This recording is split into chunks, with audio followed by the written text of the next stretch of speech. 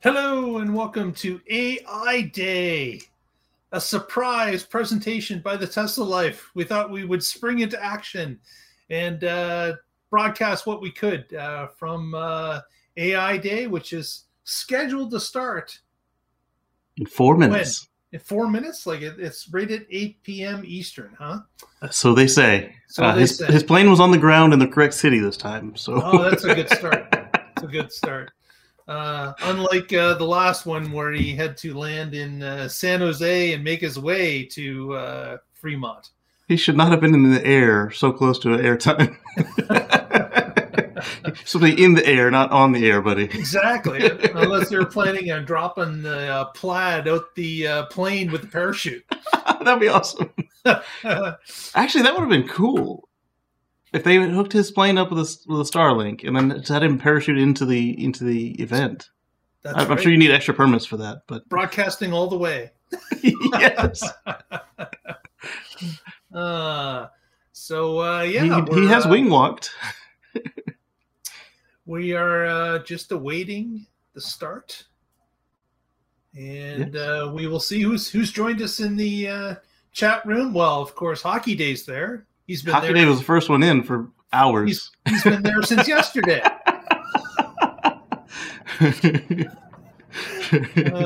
Hello, Hockey Day. Welcome. Yes. And it looks like we got 14 people watching. So okay, that's good. Starting to pack up. Yes. So we shall see as to. We're only a few minutes away from start time, but as we know, Tesla start times are all. Sometimes they work. Most of the time they don't. they are typically delayed, and that's putting it nicely. So if you've got pizza, eat it. Casey brought some pizza, but as you can see, he didn't bring enough for all of us. So no, this is leftovers. Nobody came by. We're gonna have to be out on our own. Yeah, so that's a good point. Hockey Day. The Boston Dynamics Atlas video came out yesterday. That was interesting. 2 of them going at the gymnast. I guess it was like American Ninja as it traversed several different obstacles. So wouldn't that be something if the Atlas showed up tonight with the Tesla logo on it? That would be cool. Although the parkour was quite scary. I mean, I can't do half of those moves. No, most of us can't. Definitely not without an extra height to help. But that is scary stuff, really. When you watch that and you think, how long do we have left before they take over? She did have some stuff on her feet. I didn't catch all of it. Wow. Because she was telling Elon that she didn't want him to do something, and I thought it was a joke, but yeah, interesting. You can't tell me what to do. The big question, of course, tonight is what are they doing that is outside of automotive, right? Let's see the guesses in the chat. Yeah, there is a I guess it was a hint that there's going to be something announced that's outside of the normal Tesla world. So is that something to do with the Dojo computer? Which, could be argued that that's still part of the Tesla world. So I'm not sure what it would be. Tesla baby walker. Yes, indeed. And AT-AT joins.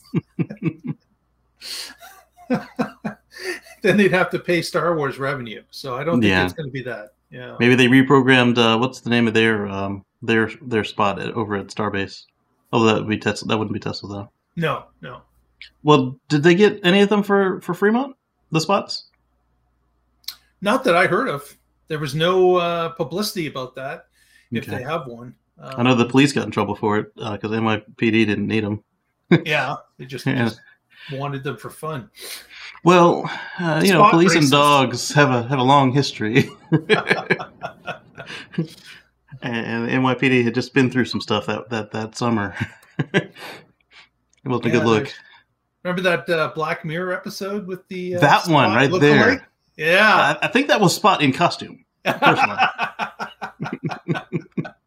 it was scary. That was the dark side Spot. Mm-hmm. No yellow on that unit, let me tell you. No, I hear music. Yep. I'm gonna mute the music just in case, because I don't know what our situation is with that. Yeah. But you're not monetized, so it doesn't matter. It's not going to affect us in being demonetized, anyways. Right. The question is, will it kick us off the air? That's what I'm worried about. There you go. So we'll play it safe. It better be better than the Honda Robot if they do a robot. The Honda Robot's probably as old as I am, isn't it? Let me mute myself and ask the box. It is old. You know what I keep thinking about is that Will Smith movie. Here's something I found on the web. According to GosHennes.com, the program offers a variety of activities that's not exactly for what I kids said. in kindergarten through 5th grade. Kindergarten through 5th grade. I'll have to ask the other one. Let me also mute myself. What was the name of that Will Smith movie with the iRobot? iRobot, yes. And how he wakes up to a FedEx iRobot delivering a package to his door. That is something that would be shocking to have those personal robots out doing those type of things. But you know what? It's going to come. I really believe it is. It's not if, it's going to be when. Yeah. So the wrong Google device answered. I hear it, but I can't hear it. Let me try again.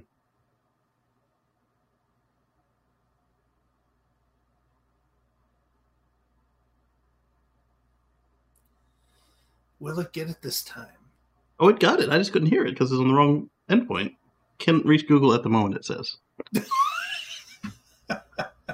What's the name of the one in Terminator?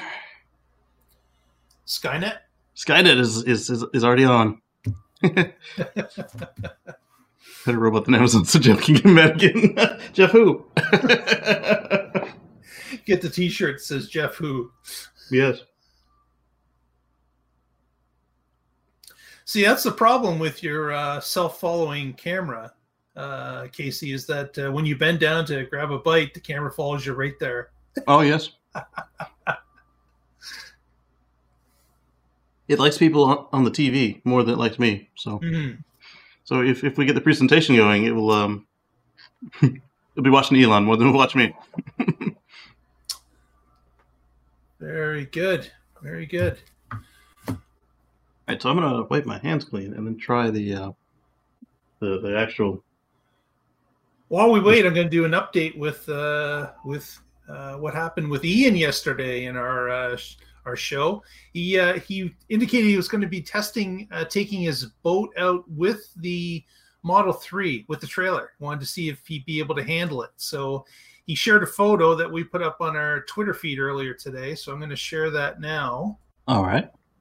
And there it is. There it is. Doesn't the Model 3 look small compared to the boat? Yes. Yes, indeed. Oh, that is a massive looking vehicle there. And he looks like he was going to pick up a charge at the local Tesla supercharger here in Kitchener, Ontario. Pretty cool. Very cool. All right, so now that I finally got the query typed in, the research made on the E and P series led to the creation of ASIMO, which began development at Hondo's Waco Fundamental Technology Research Center in Japan in 1999 and was unveiled in October of 2000. Oh, so ASIMO is a lot newer than I expected. As I think of the whole program as ASIMO. October 2000 it was unveiled. Yeah, but that's the new short, very sleek one. So let's see. Was there a previous one? Oh yeah, there were previous ones. And of course, the ASIMO article is focused on ASIMO. So let me say Honda Robotics. Hey, Derek, welcome to the fold. Howdy, Derek.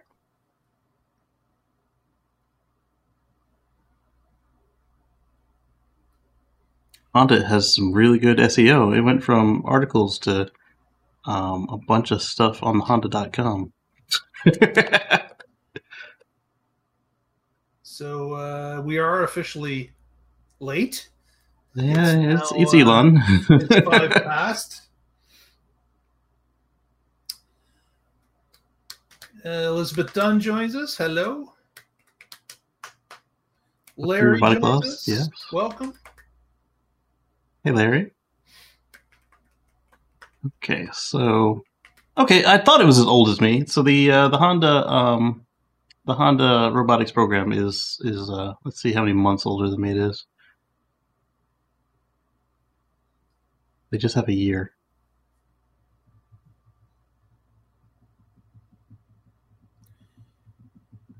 Fine, whatever. So that pair of legs, the legs on a string, is as old as me. And then they made it into this big astronaut-sized and shaped robot. Yeah, they built it in pieces. Obviously. Yeah, then they made it sleeker, and then they realized that was intimidating, so they shrunk it to a child size. Yeah, the 8-foot robot didn't make the final cut. Good. But yes, Elon time. Camera picked it up for his movie, so it still worked out for them. Oh, okay. Terminator. Yes. It says we're live, but it doesn't look it. I'm going to refresh just in case. Although the TV is also not showing anything fresh either, so that I probably didn't need to refresh it.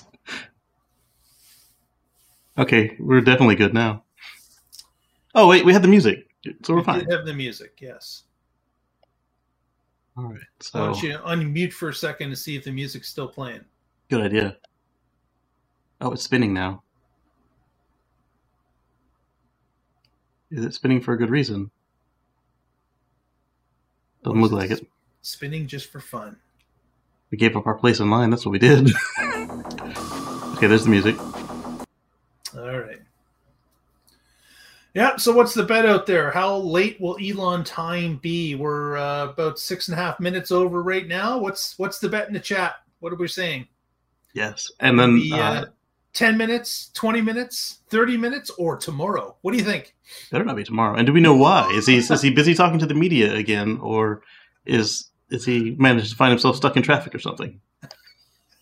20 minutes. Oh, good gracious! He's done it before. We're 8 minutes in so far, so I will say another 10 minutes, just because that's usually what I say with him, and then I blast through. The time. 2 weeks, Larry. I hope that is not correct. Especially not an Elon 2 weeks. I am not going to be here if that's going to be the case for sure. Yes. 15 minutes is reasonable. $1, Bob. $1. Yeah. Not going over. No. We shall see. Where's our Oregonian friend? So what do you guys think in the chat room? What do you think the big surprise is going to be? The non-automotive announcement, apparently. The music was made by AI. Probably. I'm hoping for the FedEx robot. That's what I'm hoping for.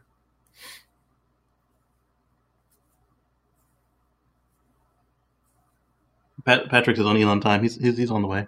And college professor did not show up in 15 minutes, so he'll leave. This is true. I did that to my boss the other day, but we actually want to hear what Elon has to say.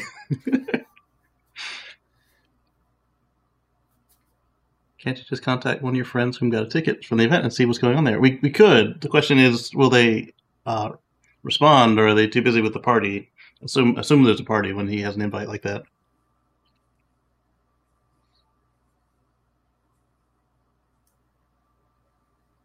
I know that that Rob is there, Tesla Daily, and Ryan McCaffrey is there.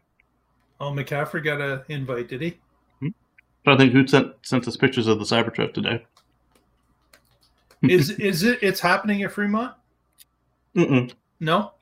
Well, it didn't look like Fremont. At least not the factory. But is it in the city? Is it in? It's definitely in California, right? It's in California for sure. Yeah, see, this is a really bad recruitment video because it shows that he doesn't respect your time. Unless he's actually there with some people during his recruitment. Well, yeah, exactly. This is one class I would not walk out of. This is definitely it's an advertisement for employees, right? Like that's right. But that's what I'm saying. Is you want to be on time if you're recruiting. Yeah, you would think so. You'd want to respect everyone's time. Mm-hmm. It's like that. There's the who is it who said that they have a test to see who will still be there at the end of the day for a job interview, and okay, so it's in Palo Alto. And so the guy who ends up waiting till the end of the day gets the job, but everybody who respects their time, it's like they were gone already because you keep me waiting all day. You don't respect me as a person. I'm not saying that this is that, because that guy was a jerk. Literally 12 hours at the office waiting for an interview. That's insane. Yeah. Hmm.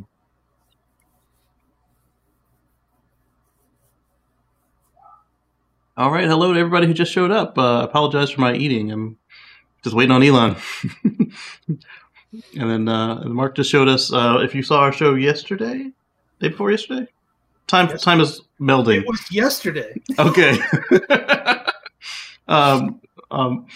So Mark was just showing us an update that the Model 3 was being pulled, or was pulling the Tesla-powered boat, and that was really cool. There we go. We'll show it again. We'll show it again. That is really cool to me. 21-foot pontoon boat. 3 solar panels across the top. 3 440-watt bifacial panels. We've got 1, 2, 3, 4 Tesla Model S battery pack modules. And we have a electric outboard motor as well.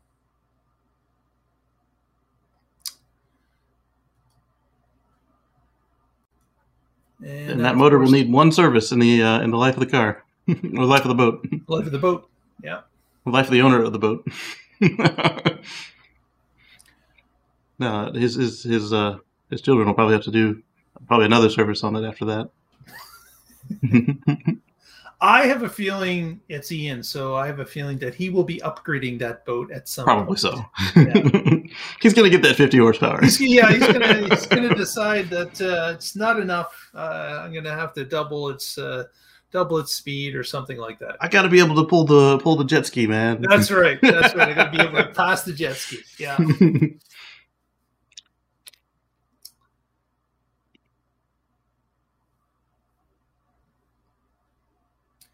Okay, let's see here. So to Twitter. Oh, thank you, YouTube. YouTube told me that Tesla AI Day is live now. Sure, it is. I mean, it's a live place card holder. The feed has got stuff on it. I mean, that's true. Let's do a sound check on them. Place card. Still just music. Still playing the music. Mm-hmm. Okay, so I see a bunch of feeds, but I don't see anything on Twitter yet. Let's take a look here. 13 people.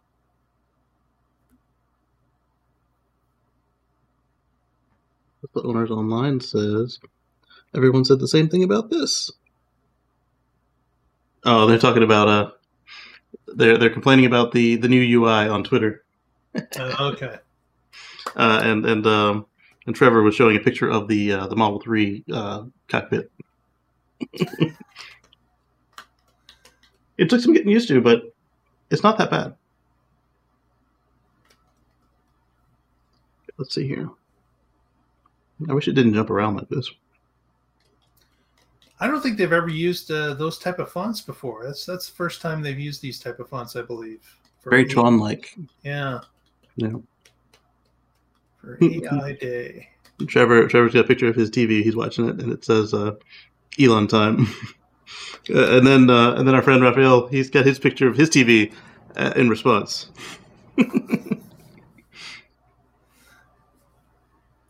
And then I don't know who Tyler Hillard is. He's got a picture of his phone or tablet. Also, same deal. Everybody's making fun of the Elon time. 2 weeks. 2 weeks. Actually, funny that you say that, Hockey Day. One of the comments was, Robo Elon has figured out Elon time. Oh, that would be perfect.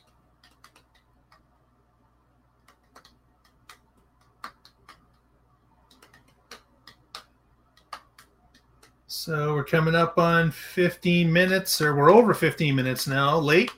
Yep. So that eliminates a few. Who said it was 20 minutes? That was that Larry? Dojo did more in 69 seconds than what Gordon Johnson's done in his lifetime. No, Hockey Day said it was 20 minutes. Okay, so Hockey Day's up next. It's 5 minutes or less than 5 minutes away.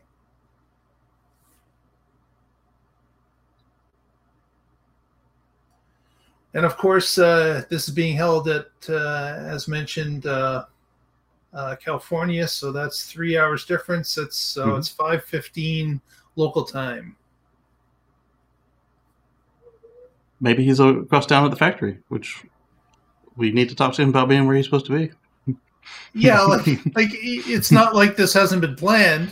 So knowing that you have to be somewhere, and he deals so much with, I am sure, over the phone and such. It's just we saw him during Everyday Astronaut. Be half an hour early and just do your work up until showtime. Right.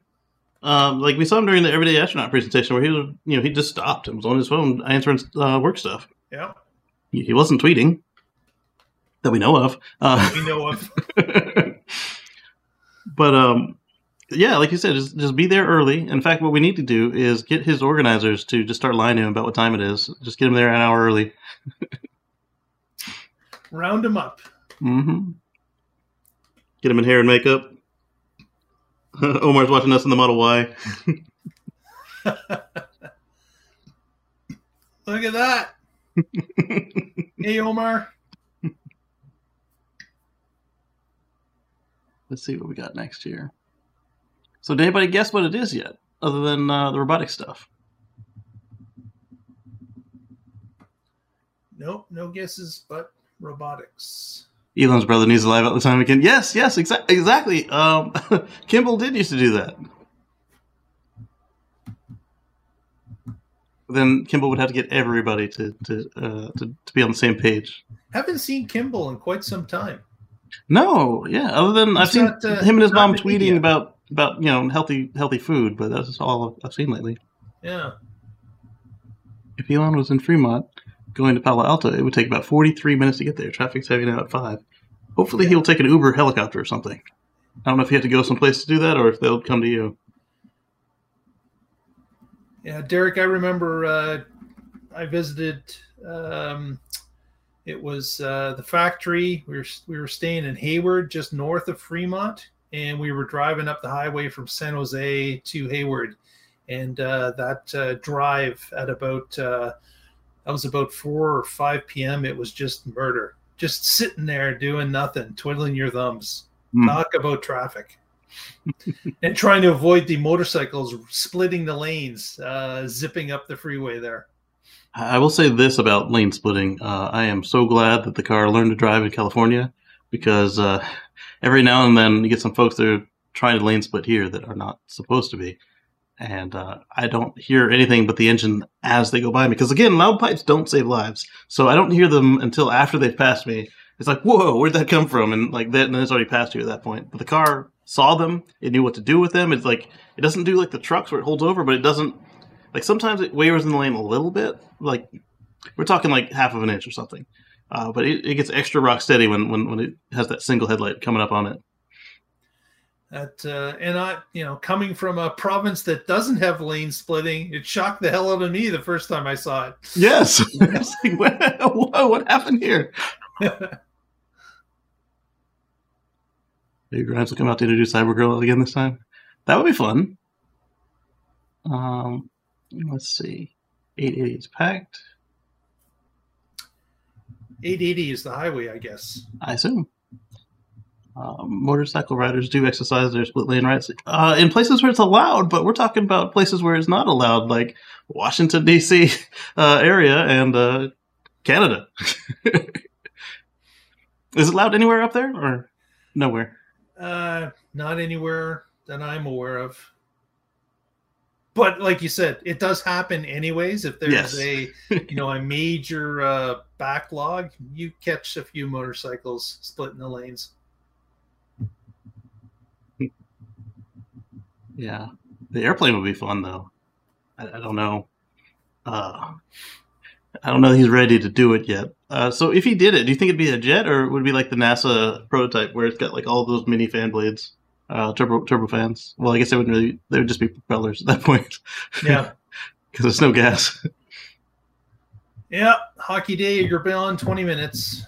All right, next guesses. I'm gonna go 8:30. Midnight Eastern. No, don't do that. All right, and then you guys in the chat. It's only 3 hours and 40 minutes. That would be excessive even for him, and especially if he was stuck in traffic. All right, so in the chat, what are your guys' next guesses? Check on the music real quick. Yes, indeed. Oh, new track. $8.29. Oh, $1, Bob.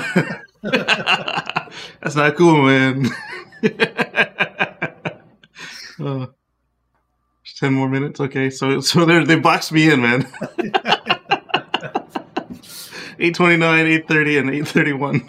There you go. Or 8:32. I'm sorry. Oh.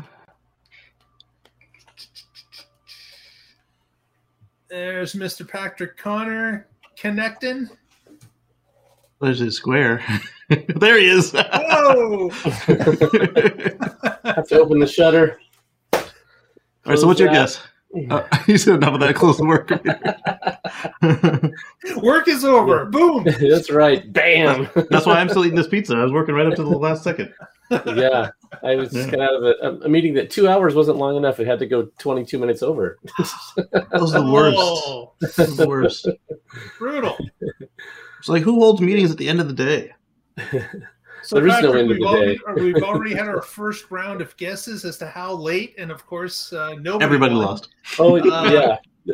What are you thinking? It's about 23 minutes past already. Yeah. What time do you think this will ultimately start? I'm going to go with 34 minutes after. 34. That's my guess. So you're only about 12 minutes or 11 minutes away from 11 now. minutes from now, yeah. Okay. We've had a couple of 10-minute guesses. Casey went with $1. Hockey Day went with $1. JT24 joins us. How you doing, JT? Man. Hopefully you can at least do the 1 year thing, Derek. Oh, yeah, you're going to miss it, Derek. But we do have DVR turned on, so you can pause it if you have to. We'll try to put in the chat what time it actually comes back. That way you can skip right to it. Yes, indeed. Dreamcast LED. Yeah, we talked about my light before. I've got the instructions here. I don't know if Dreamcast is the brand or not. Exactly. The only reason I didn't say just whenever was like I didn't want you guys to think that we forgot to hit the button. We forgot to hit the button. We've been broadcasting for 20 minutes. Right. Okay, so this one's not called Dreamcast. It's called Touch Magic. Ooh. Touch Magic. Touch Magic. By that, whatever that is. I don't know how you say that. Natsu. Nozu? Yeah, okay. I can't argue with you. You can say whatever you want. Yeah. That's called Fred, and I'd be like, all right. I'm going to call it Mazda. It's ox, silent N and silent U. We're not about the knocks here. No knocks. There we go. There's got a good set. Do you think there'll be one more thing? That's a great question, and I certainly hope so. I'm thinking of one more thing is the outside of automotive. What is a robot? A robot? Yeah, I'm hoping for the FedEx robot from the Will Smith movie. But don't forget that FedEx has got a partnership with GM's true. delivery So thing. It'll be UPS. So or why DHL? Grimes playing with the Boston Dynamics robot? Yeah. And was there a Tesla logo on the Boston Dynamics logo? There was a Tesla sticker on it. Okay. That just seems like slimy. We're just gonna tape over Boston Dynamics and put Tesla on. Yeah. Was I didn't see it. Was the sticker placed strategically, or was it just like slapped on? Like was it sideways? Knowing those two, that's lined up nicely. It was knowing those two, they could have just put it like on the codpiece, and that would have been just their humor. because we know what's happened with Boston Dynamics in the past, right? They've been bought and sold several times. They get passed around like it's a party. Yep. Remember Google or Alphabet bought them and then they sold them. I'm surprised Amazon didn't buy them. I think didn't Hyundai buy them? Yes, 80%. Yeah, they did. Yeah. So there's your let's start the vicious rumor that Tesla's just going to buy Hyundai, all of it, just to get Boston Dynamics. They'll sell the other parts off later. Exactly. They didn't care about the car part. They were just after the robots. Right. That's what they did with Maxwell Technologies. I was about to say, it wasn't the first time they've done it.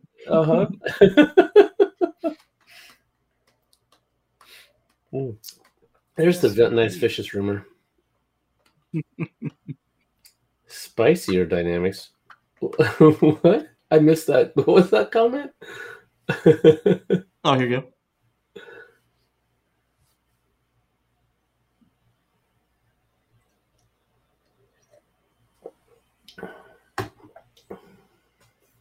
Yes, indeed. So we're 3 minutes away from half past the hour. 3 minutes from mine, 2 minutes from Hockey Days, and what's that? 7 minutes from 7 minutes. Yeah. I don't think they're going to do a robot. I know there was all the Twitter hints, but that just I know they said outside of vehicles, so that does. That would be outside of vehicles. Yeah, and I'm thinking something. Would you consider the Dojo part of the vehicles? Yes. They could announce the Dojo is available for other purposes, and that they've already effectively said that it will be eventually available for other training purposes. So that would make sense. And I'm sure we'll hear about Dojo today. The one thing I'd say is I would repeat Elon's advice to Rivian, to Elon, maybe you should build the factory before making more factories. Right. Yeah, get Dojo working before you start selling it as a service. Yes. The only exception I would put to that is if whatever halfway solution they have today is code compatible with Dojo, and they just don't need all of its capabilities from when it would go online, like the AWS model. Right. Yeah. But even AWS, it was first made for Amazon. AWS, yeah. for Christmas season, and then we've got all these servers doing nothing. What do we do next? Right. Yes. I can't turn them off. It's the parking lot that you build out for Black Friday. Yeah. And then you have space to rent out to fireworks displays. I was about to say the fireworks vendors. Yeah, in July. Yeah. I would be so happy if it is the Snake Charger, except that that's also in the wheelhouse of automotive. But if they just do that anyway, then Elon can make his bending over in front of it joke. Fairly quiet on that front. Elon, of course, restated that yes, that is part of the options out there. Oh, we missed it, Brian. Damn it! we got the invitation to Stephen Hawking's event, but as by design, it was after the event was over. Yeah, the one more thing is a time machine. Yes. Hey, Anders. What do we want? A time machine. When do we want it? When? Anytime. Doesn't matter. Robots at work and superchargers to move east vehicles. Yeah. I think that the robot charger is going to be key to all the stuff he's promised us with the FSD. I guess we could change the banner. I mean, we're well past welcome. Waiting on Elon?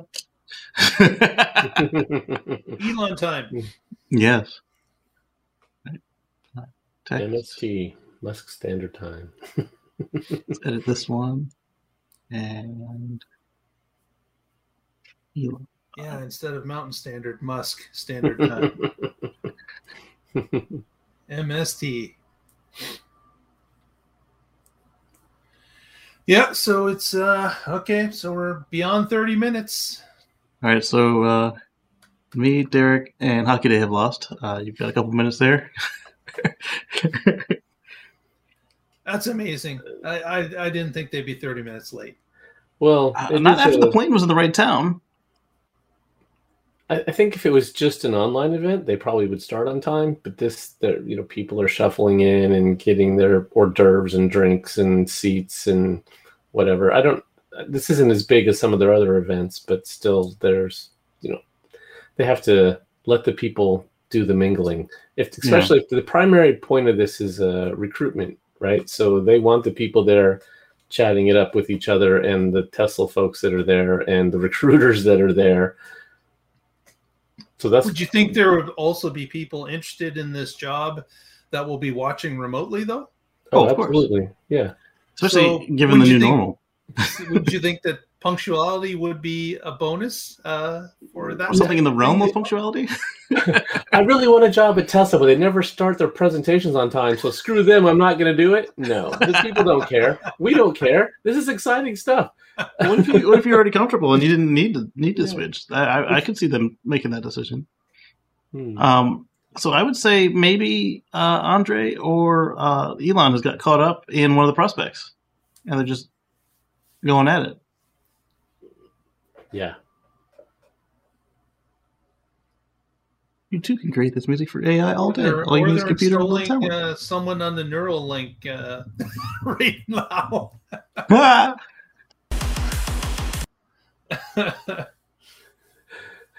I was watching a little bit of OpenAI Codex today. This person was making a video game just by typing in what they wanted it to do, and then it would generate code. Brian? Yeah. So they were just yeah. What were they doing to create the code? Just typing in English language. And, oh yeah, I like that on OpenAI. Yes, yeah, OpenAI Codex, and so it would give you a comment that had what you had asked it to do, and then it would show you the code to do it, and you could just write sections of code that way. And then if it didn't work for whatever reason, you could just change the wording around a little bit so it would interpret it better and then get the results. Yeah, that was super cool to see. Yeah, try it out sometime. As I didn't sign up for the challenge to try it out. I want to try it out on my own speed. You guys are coders, so do you think that is the future?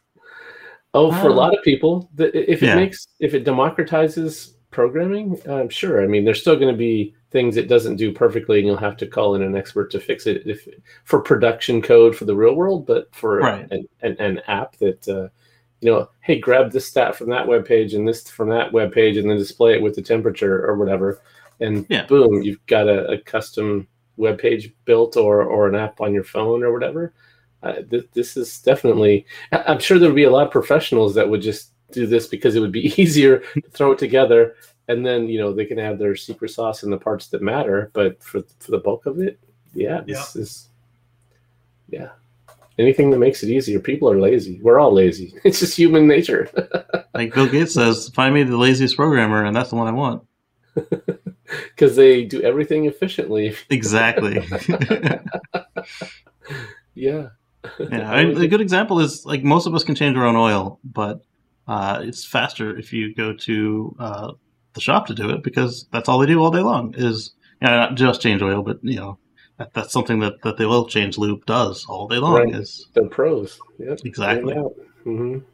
You get done in 5-10 minutes. Us, it might take 30. I was going to say 3 hours for me. Stop and drink a beer in the middle. Yes, the Hank Hill method of getting anything done. Yes. So I wonder if they would have any more of the joint positions between SpaceX and Tesla, like they have for AI and not AI. Well, there were some materials. The materials is the one I was thinking first. Materials, fusion welding, the welding. They share another employee high level like that, aside from Elon. I've heard a couple of cases of it, but I wonder if they share any regular employees that way too.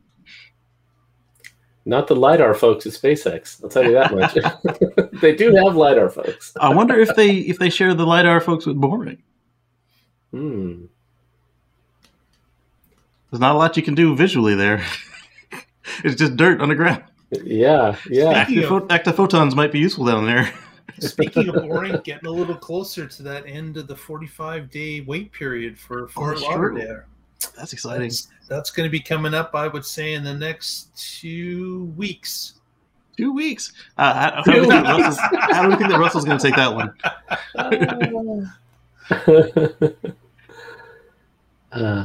It's impossible to build tunnels in that place. Come on, no one's ever done it before, right? It's funny that someone was saying that, and the Fort Lauderdale Transportation Office said, "Well, we've had a tunnel for 100 years now, just down the road." So, sometimes it floods out, but we got these things called pumps, and right. And since we didn't build the walls out of sugar, everything's good. Honda Copilot is not a very good name, Hockey Day. What do we think about the investigation? So I think that they're doing their due diligence, but I'm also thinking that this is yet another waste of resources based on the name of something and a bunch of individuals not using it correctly. Well, a bunch of individuals, but how many people don't use their cars correctly in the first place and crashes? Right. So what I'm hoping comes out of this is that they show statistically that autopilot is as safe or significantly safer, and it shuts a bunch of the naysayers up. Although the naysayers don't tend to shut up; they tend to just overlook the truth. They move the goalposts. Yes, exactly. And it's not like emergency responders aren't already getting hit by drunks and people texting on their phone or sleep or not paying attention as it is. Yep, we got something behind you there. There we go. There we go.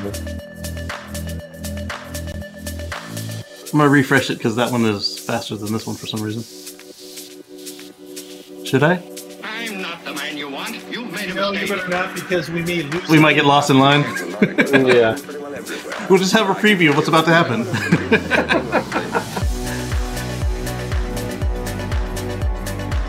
So 838. Whoever had the 838 has won. Or 538. Wow. I guess it depends on your perspective, doesn't it?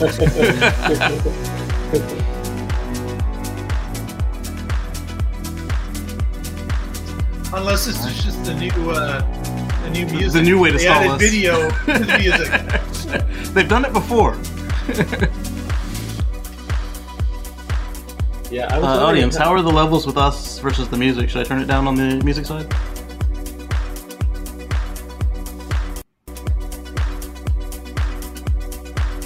I think until they start talking, maybe. Okay. Yoink. So with this video, they're definitely starting with FSD. I mean, I like that. Yeah. So I mean, they had their autonomy day, so it sounds like at least some of this will be a recap of that. which is good because I'm sure they made a lot of advancements since we had Autonomy Day. They have. Thanks, JT. Thanks, Derek. Absolutely. Right, so I'm going to change this to the title of the show. Can anyone pick out where this is being filmed? That's a good question.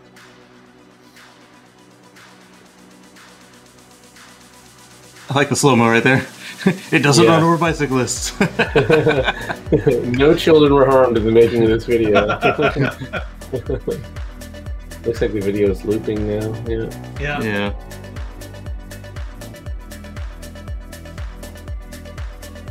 Yeah, I have a feeling this is just a music track with some video. So maybe whoever had 38 after did not win. Yeah, we gotta go for maybe not. Well, they were right for something happening. Right. All right. So now we go for when do we see a Tesla person on stage? A presenter. Yeah. Yes. I'm gonna turn it down further because folks on Twitter were complaining about the music. Oh wow! It totally just looped. Like it wasn't even a smooth jump cut. Like if they had looped it, that would have been awesome. But I suspect they weren't planning on needing this. Or at least not this many iterations of it. 5 more minutes. That's optimistic at this point. It does look like Palo Alto. If only they gave us enough resolution to read the screen.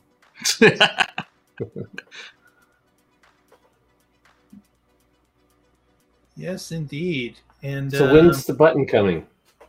How many times is that question going to be asked in different ways tonight? Oh my gosh. Where's the button? Not soon enough. Yeah. I'm really surprised that no one's come up with a third-party button to stick on their screen yet. There have been a couple of joke buttons, though. Yeah, go into their Paint app and just draw a button. That's what most of the people did. Some people stuck something like a post-it note to the screen. Yep. Let's see if our Twitter people say anything. I'm going to 3D print them and start selling them. There you go. The one person's got it streaming on every screen in the house, just in case. Mark Benson says you can create this music for AI Day. All you need is a computer and a little talent. Could be worse. Techno King. Yes. That'd be cool if like he did this. Let's see. That's Xbox news. We don't care about Xbox at the moment. Oh, Trevor found the playlist on Spotify. Oh. Tesla AI Day at open.spotify.com. All right. Cool. Why isn't this the yoke? Because it's a Model 3. It might be a Model Y, but it looks like a Model 3 based on the height of everything around it. Yeah. Okay, Dave. Imagine during an Amber Alert, they use Tesla cameras to look for the vehicles. That would be awesome if you could opt into that. I wouldn't want it to be automatic just because of all the tinfoils complaining about it. But if they could say Amber Alert and then you could push the Help Me Find It button, that would be cool. Or if it was connected to the police department like that, can you imagine all the automatic tickets that could be written for violations? that would put me under some tinfoil. Rolling stops. How many Teslas do we see in this loop? I saw one, the blue one. Yeah. But I thought that was going to be a thing where they were stopping by a Tesla, but that didn't seem. I didn't see another one throughout it, so I thought that was going to be a theme. Yeah. Yeah, I like the idea of you being able to opt in to something like that, where even per incident, that would be awesome. Yeah, so it would just be a setting that you could go in and you could either say yes, I want to be in all the Amber Alerts, or missing children reports, whatever, or I want to be no, I don't want any of that, or prompt me, and then you could say yes or no when you were out on the road. Although I don't know, do you really need it per incident? Yeah, just make it a big button because you're on AT&T, so you're already getting it as a text message anyway. Right now, it's just throwing it away. Right, but would you want that while you're driving to pop up on the screen? Yes. Yeah, because my phone is already going crazy in my pocket. Yeah, that's true. I wouldn't want to read it on the safe screen rather than in my pocket. So what would be funny is somebody's just so used to hitting the thing, and they're the kidnapper, and they hit it, and it's them. This is me. I'm traveling down the high five now. Yeah. So yeah, I guess if the car is driving for me, then I've got plenty of. It drives you straight to the police department. It locks the doors and takes you there. Yeah. Disables emergency overrides. Starts playing the sirens on the external speakers. Yes. See here. You guys, all right, yes, indeed. Coming up to 8:45 or 5:45, depending where you are. Right. They have to start before being a full hour late. That's just too much. They've done that before too, though. Yeah. When was the longest wait? What do you think in the one that went over an hour? What was that? The longest one I can remember was us just over an hour with it was one of his car unveils, Cybertruck? Right? Cybertruck was pretty darn late. I don't think it was the latest we've done though. Model Y was really late. Just builds up the anticipation. Which one was on time? That was the one that surprised us all because we were all getting ready to get our popcorn and stuff, and then it started.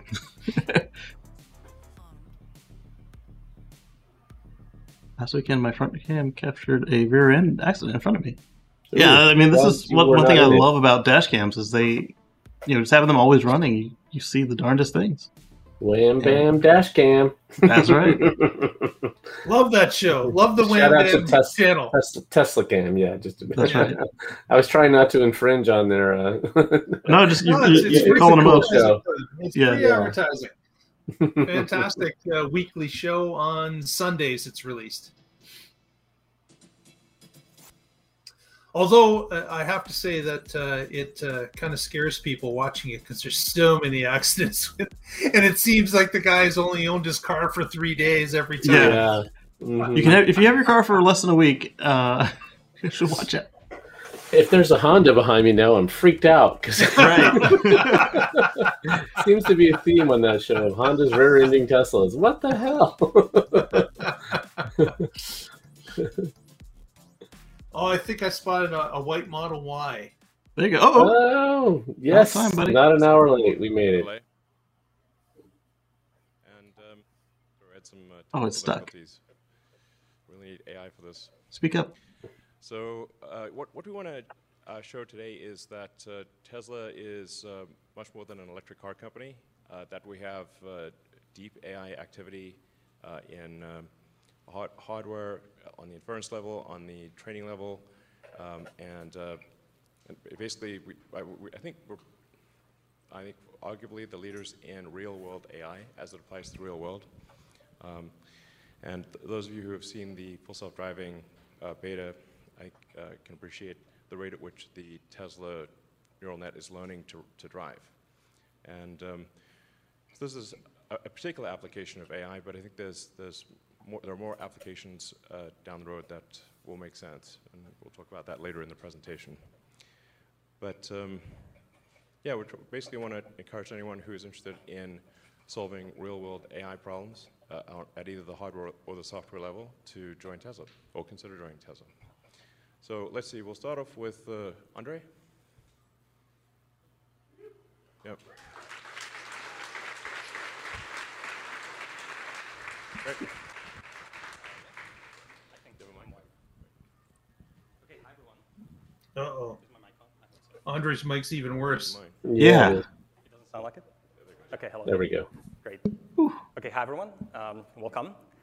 My name is Andre, and I lead the vision team here at Tesla Autopilot, and I'm incredibly excited to be here to kick off this section, giving you a technical deep dive into the Autopilot stack. And all right, is that shirt on their shop yet? That go into making a car drive all by itself. So we're going to start off with the vision component here. Now, in the vision component, what we're trying to do is we're trying to design a neural network that processes the raw information, which in our case is the 8 cameras that are positioned around the vehicle. And they send us images, and we need to process that in real time into what we call the vector space. And this is a 3-dimensional representation of everything you need for driving. So this is the 3-dimensional positions of lines, edges, curbs, traffic signs, traffic lights, cars, their positions, orientations, depths, velocities, and so on. So here I'm showing a video of, actually, hold on. Apologies. So here I'm showing the video of the raw inputs that come into the stack, and then the neural network processes that into the vector space. And you are seeing parts of that vector space rendered in the instrument cluster on the car.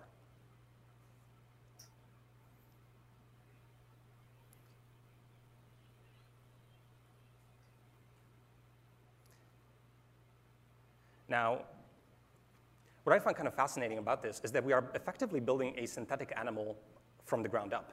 So the car can be thought of as an animal. It moves around, it senses the environment, and Sorry, I probably shouldn't have. Oh no! I saw them degrade the quality on it, so I bumped it back up, and sorry. No, that's impossible. This section, the synthetic visual cortex.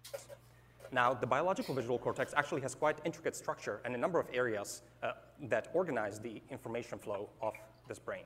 And so in particular, in your visual cortices, the information hits the light, hits the retina, goes through the LGN all the way to the back of your visual cortex, goes through areas V1, V2, V4, the IT, the ventral and the dorsal streams, and the information is organized in a certain layout. And so when we are designing the visual cortex of the car, we also want to design the neural network architecture of how the information flows in the system. So the processing starts in the beginning when light hits our artificial retina. And we are going to process this information with neural networks. Now, I'm going to roughly organize this section chronologically. So starting off with some of the neural networks and what they looked like roughly 4 years ago when I joined the team, and how they have developed over time. So roughly 4 years ago, the car was mostly driving in a single lane going forward on the highway.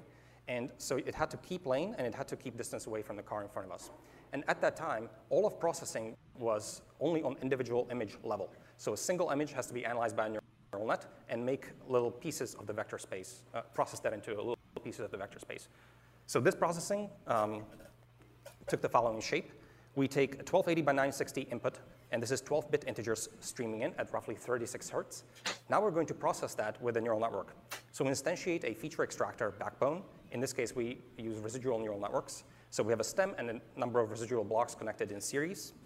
Now, the specific class of ResNets that we use are RegNets, because RegNets offer a very nice design space for neural networks because they allow you to very nicely trade off latency and accuracy.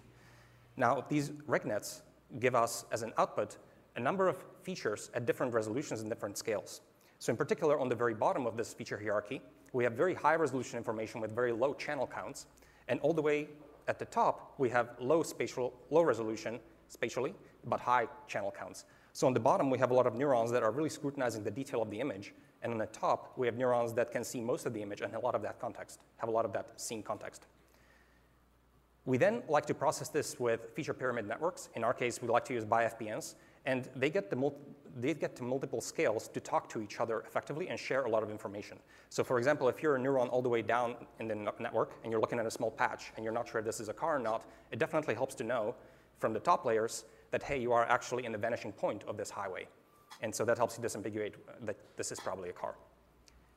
After a BiFPN and a feature fusion across scales, we then go into task-specific heads. So for example, if you are doing object detection, we have a one-stage YOLO-like object detector here where we initialize a raster, and there's a binary bit per position telling you whether or not there's a car there. And then in addition to that, if there is, here's a bunch of other attributes you might be interested in. So the XY with height offset, or any of the other attributes, like what type of a car is this, and so on. So this is for the detection by itself. Now, very quickly we discovered that we don't just want to detect cars, we want to do a large number of tasks. So for example, we want to do traffic light recognition and detection, a lane prediction, and so on. So very quickly we converge in this kind of an architectural layout where there's a common shared backbone and then branches off into a number of heads. So we call these, therefore, HydraNets, and these are the heads of the Hydra. Now, this architectural layout has a number of benefits. So number one, because of the feature sharing, we can amortize the forward pass inference in the car at test time. And so this is very efficient to run. Because if we had to have a backbone for every single task, that would be a lot of backbones in the car. Number two, this decouples all of the tasks, so we can individually work on every one task in isolation. And for example, we can uprev any of the data sets or change some of the architecture of the head and so on, and you are not impacting any of the other tasks. And so we don't have to revalidate all the other tasks, which can be expensive. And number three, because there's this bottleneck here in features, what we do fairly often is that we actually cache these features to disk, and when we are doing these fine-tuning workflows, we only fine-tune from the cached features up and only fine-tune the heads. So most often in terms of our training workflows, we will do an end-to-end training run once in a while where we train everything jointly. Then we cache the features at the multi-scale feature level. And then we fine-tune off of that for a while.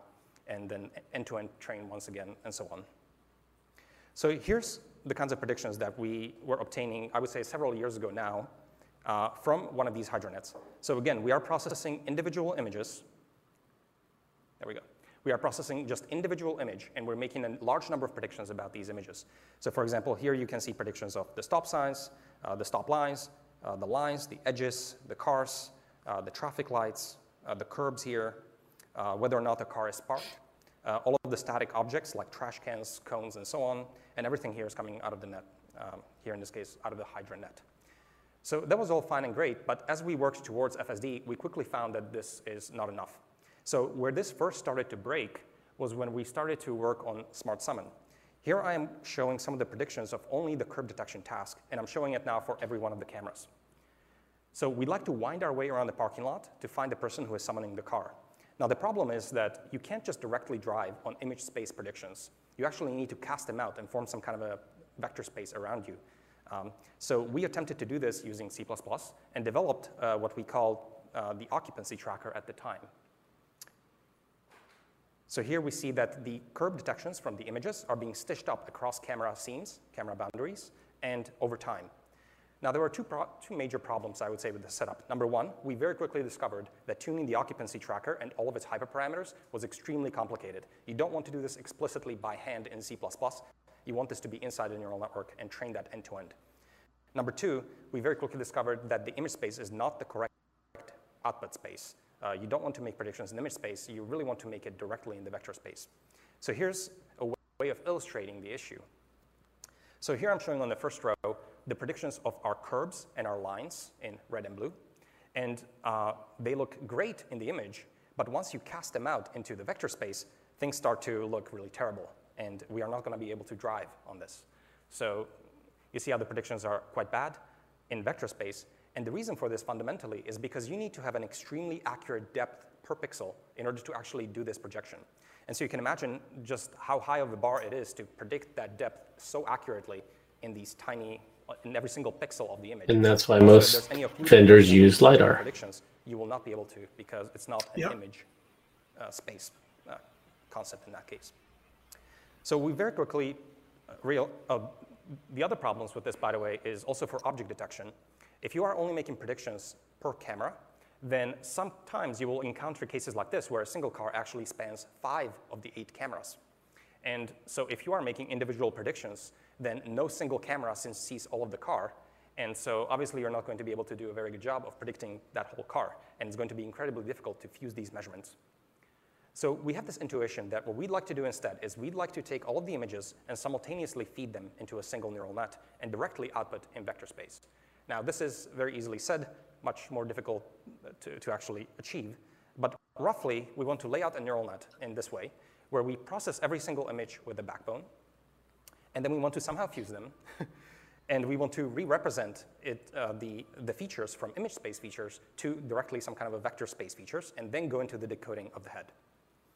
Now, so there are two problems with this. Problem number one, how do you actually create the neural network components that do this transformation?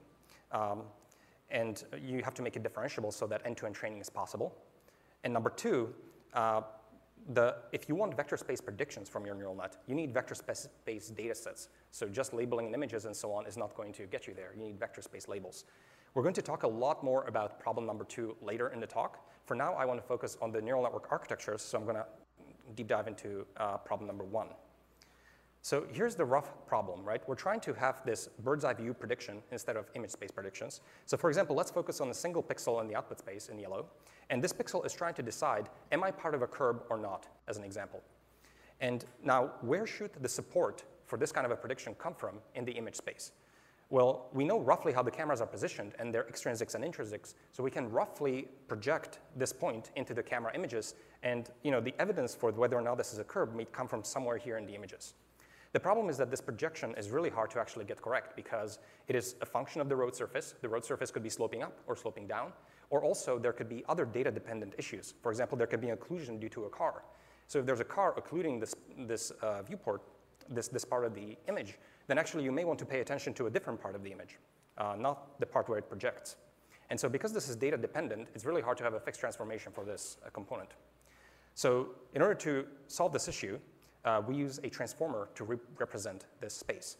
And this transformer it uses multi-headed self-attention and blocks of it. In this case, actually, we can get away with even a single block doing a lot of this work. And effectively what this does is you initialize a raster of the size of the output space that you would like, and you tile it with positional encodings with sines and coses in the output space. And then these get encoded with an MLP into a set of query vectors. And then all of the images and their features also emit their own keys and values, and then the queries, keys, and values feed into the multi-headed self-attention. And so effectively what's happening is that every single image piece is broadcasting in its key what is it a part of. So hey, I'm part of a pillar in roughly this location, and I'm seeing this kind of stuff, and that's in the key. And then every query is something along the lines of, hey, I'm a pixel in the output space at this position, and I'm looking for features of this type. Then the keys and the queries interact multiplicatively, and then the values get pooled accordingly. And so this re-represents the space, and we found this to be very effective for this transformation. So if you do all of the engineering correctly, this again is very easily said, difficult to do. You do all of the engineering correctly. There's one more problem actually before. I'm not sure what's up with the slides. So one more thing, you have to be careful with some of the details here when you are trying to get this to work. So in particular, all of our cars are slightly cockeyed in a slightly different way. And so if you're doing this transformation from image space to the output space, you really need to know what your camera calibration is. And you need to feed that in somehow into the neural net.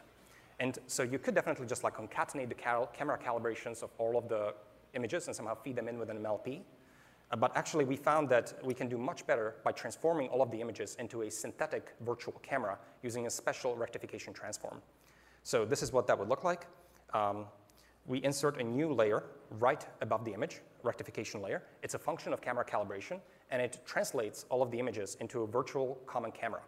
So if you were to average up a lot of repeater images, for example, which face to the back, you would, without doing this, you would get a kind of a blur.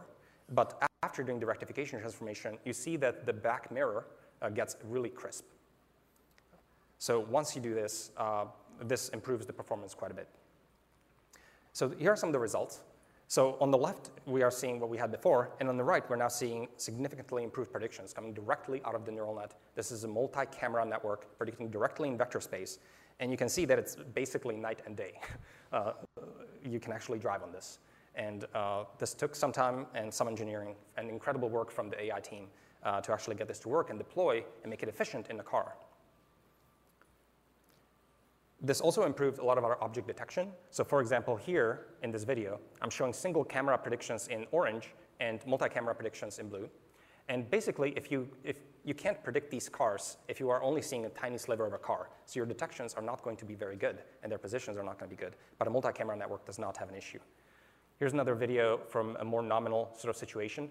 And we see that as these cars in this tight space cross camera boundaries, there's a lot of jank that enters into the predictions. And basically, the whole setup just doesn't make sense, especially for very large vehicles like this one.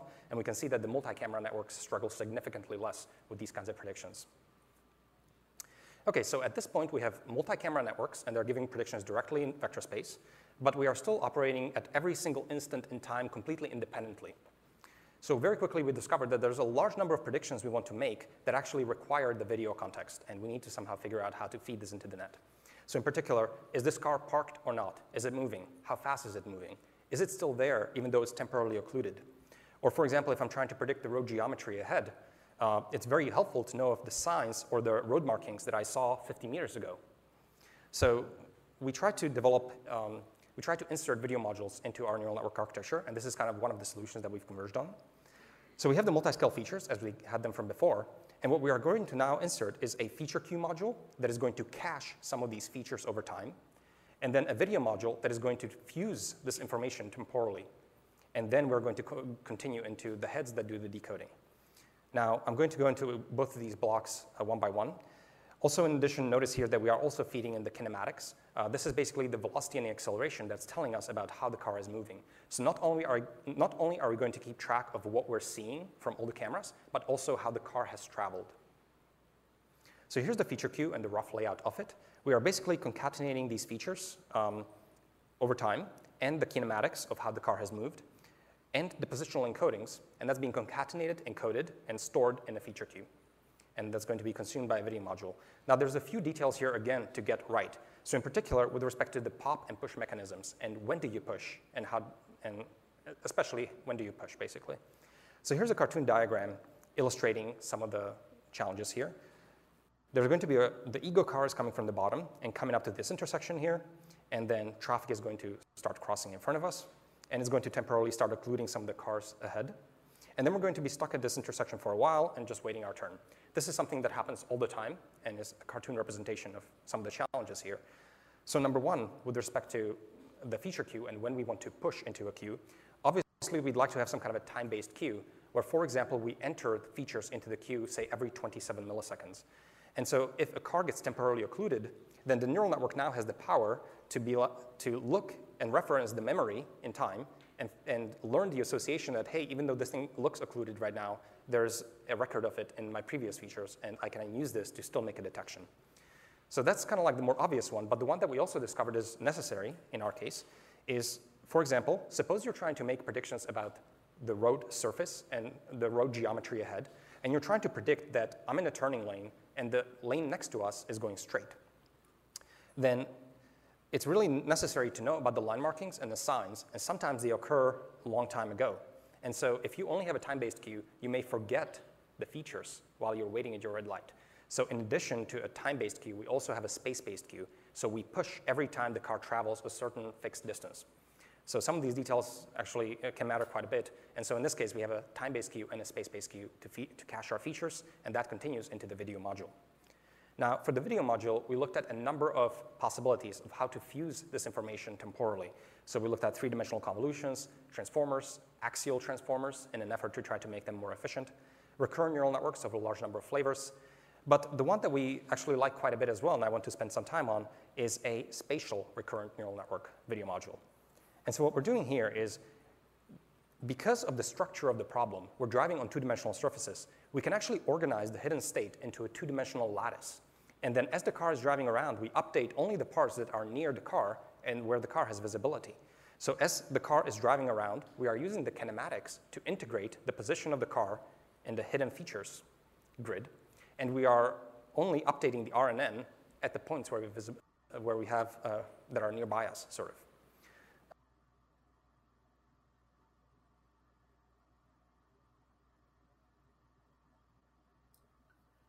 Leg. So here's an example of what that looks like. Here, what I'm going to show you is the car driving around, and we're looking at the hidden state of this RNN. And these are different channels in the hidden state. So you can see that this is after optimization and training this neural net. You can see that some of the channels are keeping track of different aspects of the road, like, for example, the centers of the road, the edges, the lines, the road surface, and so on. Here's another cool video of this. So this is looking at the mean of the first 10 channels in the hidden state for different traversals of different intersections. And all I want you to see basically is that there's cool activity as the recurrent neural network is keeping track of what's happening at any point in time. And you can imagine that we've now given the power to the neural network to actually selectively read and write to this memory. So for example, if there's a car right next to us and is occluding some parts of the road, then now the network has the ability to not write to those locations. But when the car goes away and we have a really good view, then the recurrent neural net can say, okay, we have very clear visibility. We definitely want to write information about what's in that part of space. Here's a few predictions that show what this looks like. So here we are making predictions about the road boundaries in red, intersection areas in blue, road centers, and so on. So we're only showing a few of the predictions here just to keep the visualization clean. And yeah, this is done by the spatial RNN. And this is only showing a single clip, a single traversal, but you can imagine there could be multiple trips through here, and basically a number of cars, a number of clips could be collaborating to build this map, basically and effectively an HD map, except it's not in a space of explicit items, it's in a space of features of a recurrent neural network, which is kind of cool. I haven't seen that before. The video networks also improved our object detection quite a bit. So in this example, I want to show you a case where there are two cars over there, and one car is going to drive by and occlude them briefly. So look at what's happening with the single frame and the video predictions as the cars pass in front of us. Yeah, so that makes a lot of sense. So a quick playthrough through what's happening. When both of them are in view, the predictions are roughly equivalent. And you are seeing multiple orange boxes because they're coming from different cameras. When they are occluded, the single frame networks drop the detection, but the video module remembers it, and we can persist the cars. And then when they are only partially occluded, the single frame network is forced to make its best guess about what it's seeing, and it's forced to make a prediction, and it makes a really terrible prediction. But the video module knows that there's only a partial, it has the information, and knows that this is not a very easily visible part right now and doesn't actually take that into account. We also saw significant improvements in our ability to estimate depth and, of course, especially velocity. So here I'm showing a clip from our Remove the Radar push, where we are seeing the radar depth and velocity in green. And we were trying to match or even surpass, of course, the signal just from video networks alone. And what you're seeing here is in orange, we are seeing a single frame performance. And in blue, we are seeing, again, video modules. And so you see that the quality of depth is much higher. And for velocity, the orange signal, of course, you can't get velocity out of a single frame network. So we just differentiate depth to get that. But the video module actually is basically right on top of the radar signal. Yeah, so you can't even tell the difference between the blue and the green. That's awesome. So here's putting everything together. This is what our architecture roughly looks like today. So we have raw images feeding on the bottom. They go through a rectification layer to correct for camera calibration and put everything into a common virtual camera. We pass them through RegNets, residual networks, to process them into a number of features at different scales. We fuse the multi-scale information with BiFBN. This goes through a transformer module to re-represent it into the vector space in the output space. This feeds into a feature queue in time or space that gets processed by a video module, like the spatial RNN, and then continues into the branching structure of the HydraNet with trunks and heads for all the different tasks. And so that's the architecture roughly what it looks like today. And on the right, you are seeing some of its predictions sort of visualized both in a top-down vector space and also in images. So definitely, this architecture has definitely complexified from just a very simple image-based single network about 3 or 4 years ago and continues to evolve. It's definitely quite impressive now. There's still opportunities for improvements that the team is actively working on. For example, you'll notice that our fusion of time and space is fairly late in neural network terms. So maybe we can actually do earlier fusion of space or time and do, for example, cost volumes or optical flow-like networks on the bottom. Or for example, our outputs are dense rasters, and it's actually pretty expensive to post-process some of these dense rasters in the car. And of course, we are under very strict latency requirements, so this is not ideal. We actually are looking into all kinds of ways of predicting just the sparse structure of the road, maybe like point by point, or in some other fashion that doesn't require expensive post-processing. But this basically is how you achieve a very nice vector space. And now I believe Ashok is going to talk about how we can run play and control on top of it.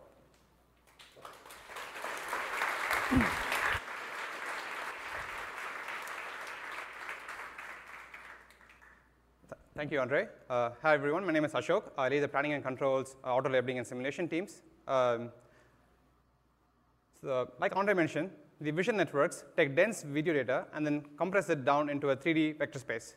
The role of the planner now is to consume this vector space and get the car to the destination while maximizing the safety, comfort, and the efficiency of the car. Even back in 2019, our planner was a pretty capable driver. It was able to stay in the lanes, make lane changes as necessary, and take exits of the highway. But city driving is much more complicated. Rarely there are structured lane lines. Vehicles do much more free-form driving. Then the car has to respond to all of cut-ins and crossing vehicles and pedestrians doing funny things. What is the key problem in planning? Number one, the action space is very non-convex. And number two, it is high-dimensional. What I mean by non-convex is there can be multiple possible solutions that can be independently good, but getting a globally consistent solution is pretty tricky. So there can be pockets of local minima that the planning can get stuck into.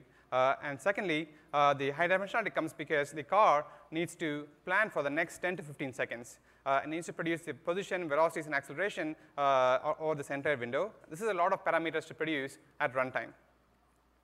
Discrete search methods are really great at solving non-convex problems because they are discrete, they don't get stuck in local minima, whereas continuous function optimization can easily get stuck in local minima and produce poor solutions that are not great. On the other hand, for high-dimensional problems, discrete search sucks because it is discrete, it does not use any graded information, so literally it has to go and export each point to know how good it is. Whereas continuous optimization uses gradient-based methods to very quickly go to a good solution. Our solution to this entire problem is to break it down hierarchically. First, use a code search method to crunch down the non-convexity and come up with a convex corridor, and then use continuous optimization techniques to make the final smooth trajectory. Let's see an example of how the search operates. So here, we're trying to do a lane change. In this case, the car needs to do 2 back-to-back lane changes to make the left turn up ahead. For this, the car searches over different maneuvers. So in the first one it searches is lane change that's close by, but the car brakes pretty harshly, so it's pretty uncomfortable. The next maneuver it tries does the lane change a bit late, so it speeds up, goes behind the other car, goes in front of the other cars, and finally does the lane change. But now it risks missing the left turn. We do thousands of such searches in a very short time span.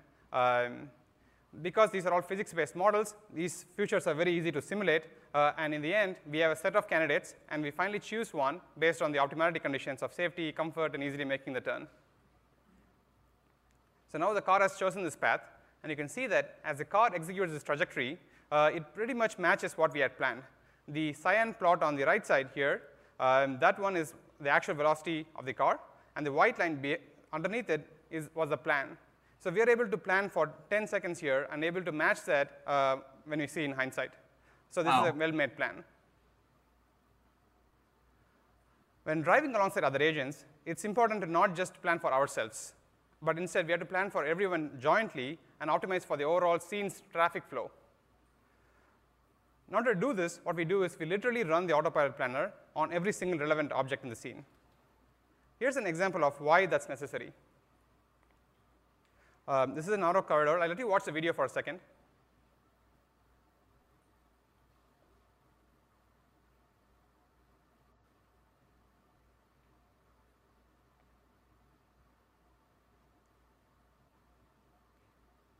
Yeah, that was autopilot driving in an auto corridor, going around parked cars, cones, and poles.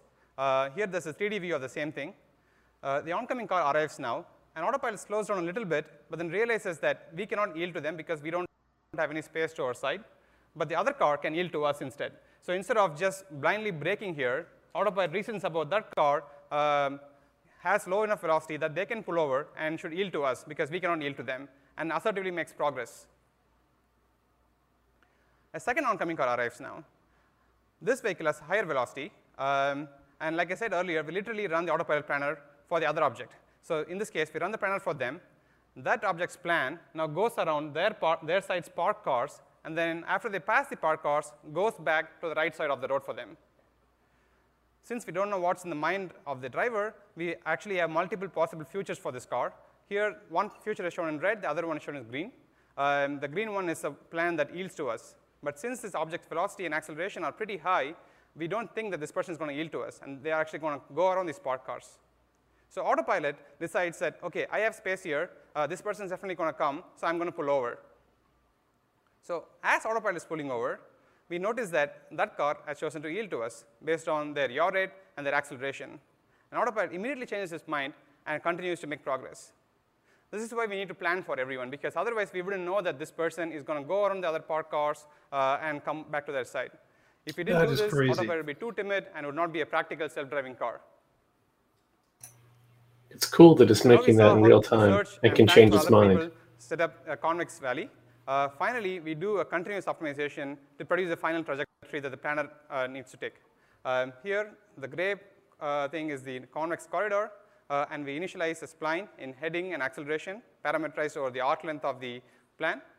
And you can see that the optimization continuously makes fine-grained changes to reduce all of its costs. Some of the costs, for example, are distance from obstacles, traversal time, and comfort. For comfort, you can see that the lateral acceleration plots on the right have nice trapezoidal shapes. It's going to come up for, yeah, here on the right side, the green plot. Has a nice trapezoidal shape, and if you record a human trajectory, this is pretty much how it looked like. The lateral jerk is also minimized. So in summary, we do a search for both us and everyone else in the scene. We set up a convex corridor and then optimize for a smooth path. Together, these can do some really neat things like shown above. But driving looks a bit different in other places, like where I grew up from. It's very much more unstructured. Cars and pedestrians cutting each other, harsh braking, honking. It's a crazy world. We can try to scale up these methods, but it's going to be really difficult to efficiently solve this at runtime. What we instead want to do is use learning-based methods to efficiently solve them. And I want to show why this is true. So we're going to go from this complicated problem to a much simpler toy parking problem, but still illustrates the core of the issue. Here, this is a parking lot. The Ego car is in blue, and it needs to park in the green parking spot here. So it needs to go around the curbs, the parked cars, and the cones shown in orange here. Let's do this simple baseline. It's a A-star, it's a standard algorithm that uses a lattice-based search. And the heuristic here is a distance, the Euclidean distance to the goal. So you can see that it directly shoots towards the goal, but very quickly gets trapped in a local minima. And it backtracks from there, and then searches a different path to try to go around this parked car. Eventually, it makes progress and gets to the goal, but it ends up using 400,000 nodes for making this. Obviously, this is a terrible heuristic. We want to do better than this. So if you added a navigation route to it and has the car to follow the navigation route while being close to the goal, this is what happens. The navigation route helps immediately, but still, when it encounters cones or other obstacles, it basically does the same thing as before, backtracks and then searches an old new path. And this poor search has no idea that these obstacles exist. It literally has to go there, check if it's in collision, and if it's in collision, back up. The navigation heuristic helped, but still this took 22,000 nodes. We can design more and more of these heuristics to help the search go faster and faster, but it's really tedious and hard to design a globally optimal heuristic. Even if you had a distance function from the cones that guided the search, this would only be effective for the single cone. But what we need is a global value function. So instead, what we want to use is neural networks to give this heuristic for us. The vision networks produces a vector space, and we have cars moving around in it. This basically looks like an Atari game, and it's a multiplayer version. So we can use techniques such as mu0, alpha0, et cetera, that was used to solve Go and other Atari games to solve the same problem. So we're working on neural networks that can produce state and action distributions that can then be plugged into Monte Carlo tree search with various cost functions. Some of the cost functions can be explicit cost functions like distance to collisions, comfort, traversal time, et cetera. But they can also be interventions from the actual manual driving events. We trained such a network for this simple parking problem. So here, again, the same problem. Let's see how MCTS tree search does.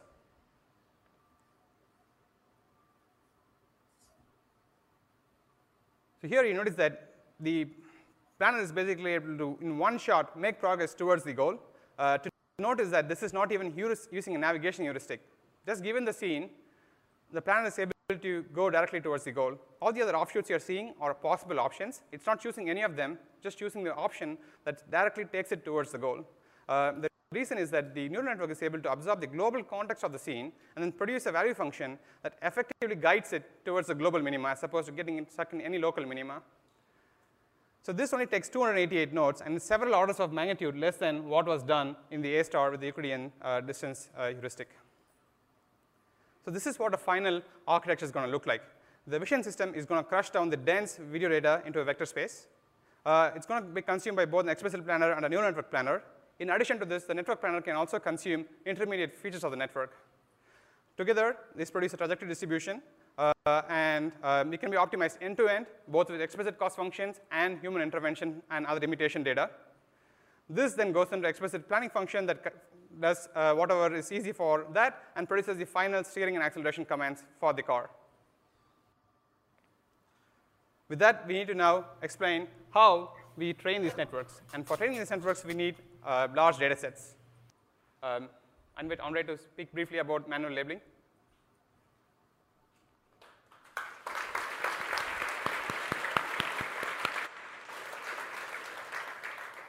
Yeah, so the story of data sets is critical, of course. So far, we've talked only about neural networks, but neural networks only establish an upper bound on your performance. Many of these neural networks, they have hundreds of millions of parameters, and these hundreds of millions of parameters, they have to be set correctly.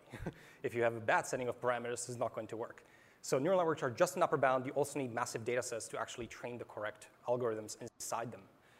Now, in particular, I mentioned we want data sets directly in the vector space, and so really the question becomes, how can you accumulate, because our networks have hundreds of millions of parameters, how do you accumulate millions and millions of vector space examples that are clean and diverse to actually train these neural networks effectively? Now, so there's a story of data sets and how they've evolved on the side of all of the models and developments that we've achieved. Now, in particular, when I joined roughly 4 years ago, we were working with a third party to obtain a lot of our data sets. Now, unfortunately, we found very quickly that working with a third party to get data sets for something this critical was just not going to cut it. The latency of working with a third party was extremely high, and honestly, the quality was not amazing. And so in the spirit of full vertical integration at Tesla, we brought all of the labeling in-house. And so over time, we've grown more than 1,000-person data labeling org that is full of professional labelers who are working very closely with the engineers. So actually, they're here in the US and co-located with the engineers here in Bay Area as well. And so we work very closely with them. And we also build all of the infrastructure for them from scratch ourselves. So we have a team we are going to meet later today that develops and maintains all of this infrastructure for data labeling. And so here, for example, I'm showing some of the screenshots of some of the latency, throughput, and quality statistics that we maintain about all of the labeling workflows and the individual people involved and all the tasks and how the numbers of labels are growing over time. So we found this to be quite critical, and we're very proud of this. Now, in the beginning, roughly 3 or 4 years ago, most of our labeling was in image space. And so you can imagine that this is taking quite some time to annotate an image like this, and this is what it looked like, where we are sort of drawing polygons and polylines on top of these single individual images. As I mentioned, we need millions of vector space labels, so this is not going to cut it. So very quickly, we graduated to 3-dimensional or 4-dimensional labeling, where we are directly labeling in vector space, not in individual images. So here what I'm showing is a clip, and you are seeing a very small reconstruction. You're about to see a lot more reconstructions soon, but it's a very small reconstruction of the ground plane on which the car drove, and a little bit of the point cloud here that was reconstructed. And what you're seeing here is that the labeler is changing the labels directly in vector space, and then we are reprojecting those changes into camera images. So we're labeling directly in vector space, and this gave us a massive increase in throughput for a lot of our labels because you label once in 3D, and then you get to reproject. But even this, we realized, was actually not going to cut it. So because people and computers have different pros and cons. So people are extremely good at things like semantics, but computers are very good at geometry, reconstruction, triangulation, tracking. And so really for us, it's much more becoming a story of how do humans and computers collaborate to actually create these vector space data sets. And so we're going to now talk about auto labeling, which is some of the infrastructure we've developed for labeling these clips at scale.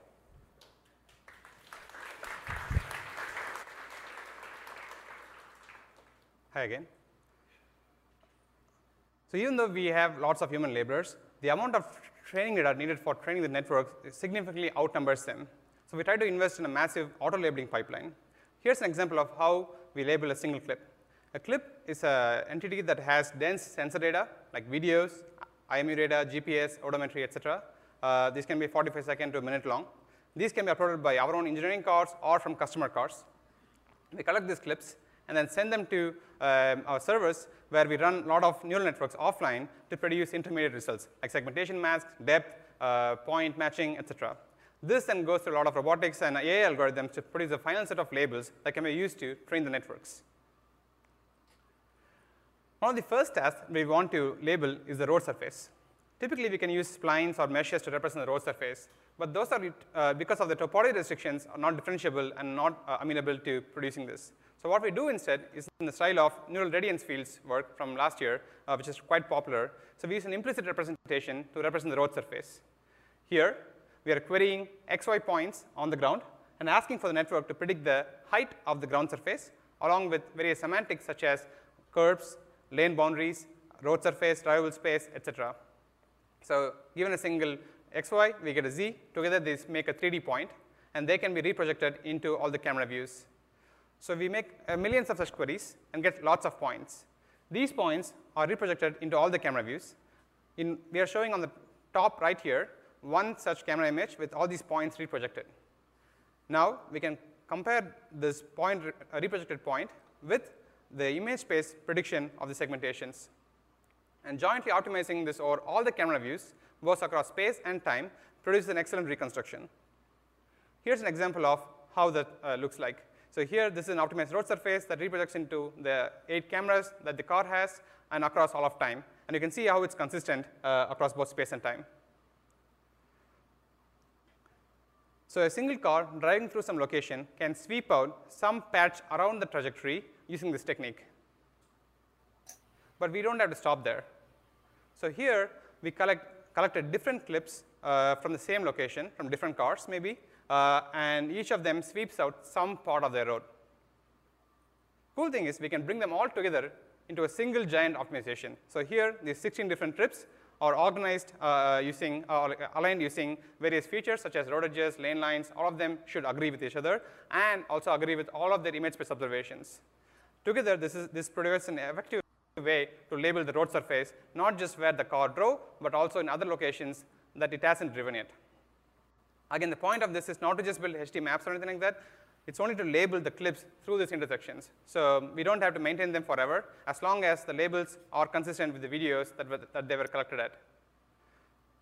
Optionally, then humans can come on top of this and clean up any noise or add additional metadata to make it even richer. We don't have to stop at just the road surface. We can also arbitrarily reconstruct 3D static obstacles. Here, this is a reconstructed 3D point cloud from our cameras. The main innovation here is the density of the point cloud. Typically, these points require texture to form associations from one frame to the next frame. But here, we are able to produce these points even on textureless surfaces like the road surface or walls. And this is really useful to annotate arbitrary obstacles that we can see in the world. One more cool advantage of doing all of this on the servers offline is that we have the benefit of hindsight. This is a super useful hack because, say, in the car, the network needs to produce the velocity. It just has to use the historical information and guess what the velocity is. But here, we can look at both the history but also the future and basically cheat and get the correct answer of the kinematics like velocity, acceleration, etc. One more advantage is that we can have like different tracks, but we can stitch them together even through occlusions. Because we know the future, we have future tracks, we can match them and then associate them. So here you can see the pedestrians on the other side of the road are persisted even through multiple occlusions by these cars. This is really important for the planner because the planner needs to know if it saw someone, it still needs to account for them even then they're occluded. So this is a massive advantage. Combining everything together, we can produce these amazing data sets that annotate all of the road texture, all of the static objects, and all of the moving objects, even through occlusions, producing excellent kinematic labels. You can see how the cars turn smoothly, produce really smooth labels. All the pedestrians are consistently tracked. The parked cars have basically zero velocity, so we can also know that they are parked. So this is huge for us. This is one more example of the same thing. You can see how everything is consistent. We want to produce 1 million such labeled clips and then train our video, multicam video networks with such large data set and really crush this problem. We want to get the same view that's consistent that you're seeing here in the car. We started our first exploration of this with the Remove the Radar project. We removed it in a very short time span, I think, within 3 months. In the early days of the network, we noticed, for example, in low visibility conditions, the network can suffer understandably because obviously this truck just dumped a bunch of snow on us, and it's really hard to see. But we should still remember that this car was in front of us. But our networks early on did not do this because of the lack of data in such conditions. So what we did, we asked the fleet to produce lots of similar clips, and the fleet responded, it did. So it produces, does it play? Yeah. It produces lots of video clips where shit's falling out of all other vehicles. And we sent this through our auto labeling pipeline that was able to label 10K clips within a week. This would have taken several months with humans labeling every single clip here. So we did this for 200 different conditions, and we were able to very quickly create large data sets, and that's how we were able to remove this. So once we train the networks with this data, you can see that it's totally working and keeps in memory that this object was there and provides this. So finally, we wanted to actually get a Cybertruck into a data set for the Remove the Radar. Can you all guess where we got this clip from? I'll give you a moment. Someone said it. Yes, it's rendered. It's our simulation. It was hard for me to tell initially, and if I may say so myself, it looks pretty. It looks very pretty. So yeah, in addition to auto labeling, we also invest heavily in using simulation for labeling our data. So this is the same scene as seen before, but from a different camera angle. So a few things that I wanted to point out. For example, the ground surface. It's not plain asphalt. There are lots of cars and cracks and tar seams. There's some patchwork done on top of it. Vehicles move realistically. The truck is articulated, even goes over the curb and makes a wide turn. The other cars behave smartly. They avoid collisions, go around cars, and also smooth and accelerate smoothly, brake and accelerate smoothly. Oh, that's completely unrealistic then. The car here with the logo on the top is Autopilot. Actually, Autopilot is driving that car, and it's making an unprotected left turn. And since this is simulation, it starts from the vector space. So it has perfect labels. Here we show a few of the labels that we produce. These are vehicle cuboids with kinematics, depth, surface normals, segmentation. But Andre can name a new task that he wants next week, and we can very quickly produce this because we already have the vector space, and we can write the code to produce these labels very, very quickly. So when does simulation help? It helps, number one, when the data is difficult to source. As large as our fleet is, it can still be hard to get some crazy scenes, like this couple and their dog running on the highway, while there are other high-speed cars around. This is a pretty rare scene, I'd say, but still it can happen, and Autopilot still needs to handle it when it happens. When data is difficult to label, there are hundreds of pedestrians crossing the road. The cop goes right by. Totally realistic. Downtown, people crossing the road. It's going to take several hours for humans to label this clip. And even for automatic labeling algorithms, this is really hard to get the association right, and it can produce like bad velocities. But in simulation, this is trivial because you already have the objects. You just have to like spit out the cuboids and the velocities.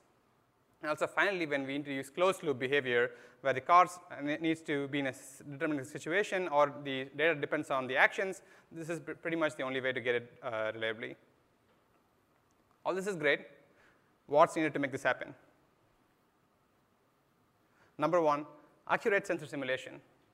Again, the point of the simulation is not to just produce pretty pictures. It needs to produce what the camera in the car would see and other sensors would see. So here, we are stepping through different exposure settings of the real camera on the left side and the simulation on the right side.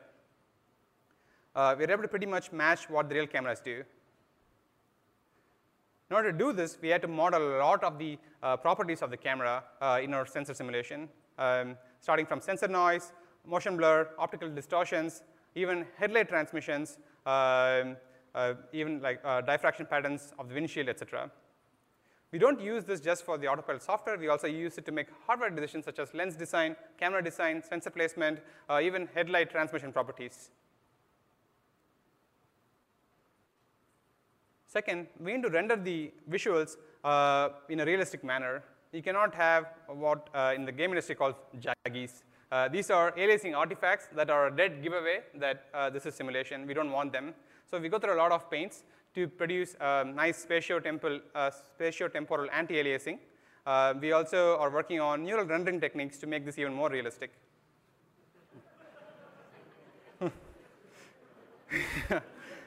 Yeah, in addition, we also use ray tracing to produce realistic lighting and global illumination. OK, that's the last of the cop cars, I think. We obviously cannot have really just 4 or 5 cars because the network will easily overfit because it knows the sizes. So we need to have realistic assets, like the moose on the road here. No, that must be Canada. We have thousands of assets in our That's library. Moose Jaw, Saskatchewan, and obviously. And actually can move realistically. So this is really cool. We also have a lot of different locations mapped and created to create these sim environments. We have actually 2,000 miles of road built. And this is almost the length of the roadway from the east coast to the west coast of the United States, which I think is pretty cool. In addition, we have built efficient tooling to build several miles more on a single day for a single artist. But this is just tip of the iceberg. Actually, most of the data that we use to train is created procedurally using algorithms, as opposed to artists making these simulation scenarios.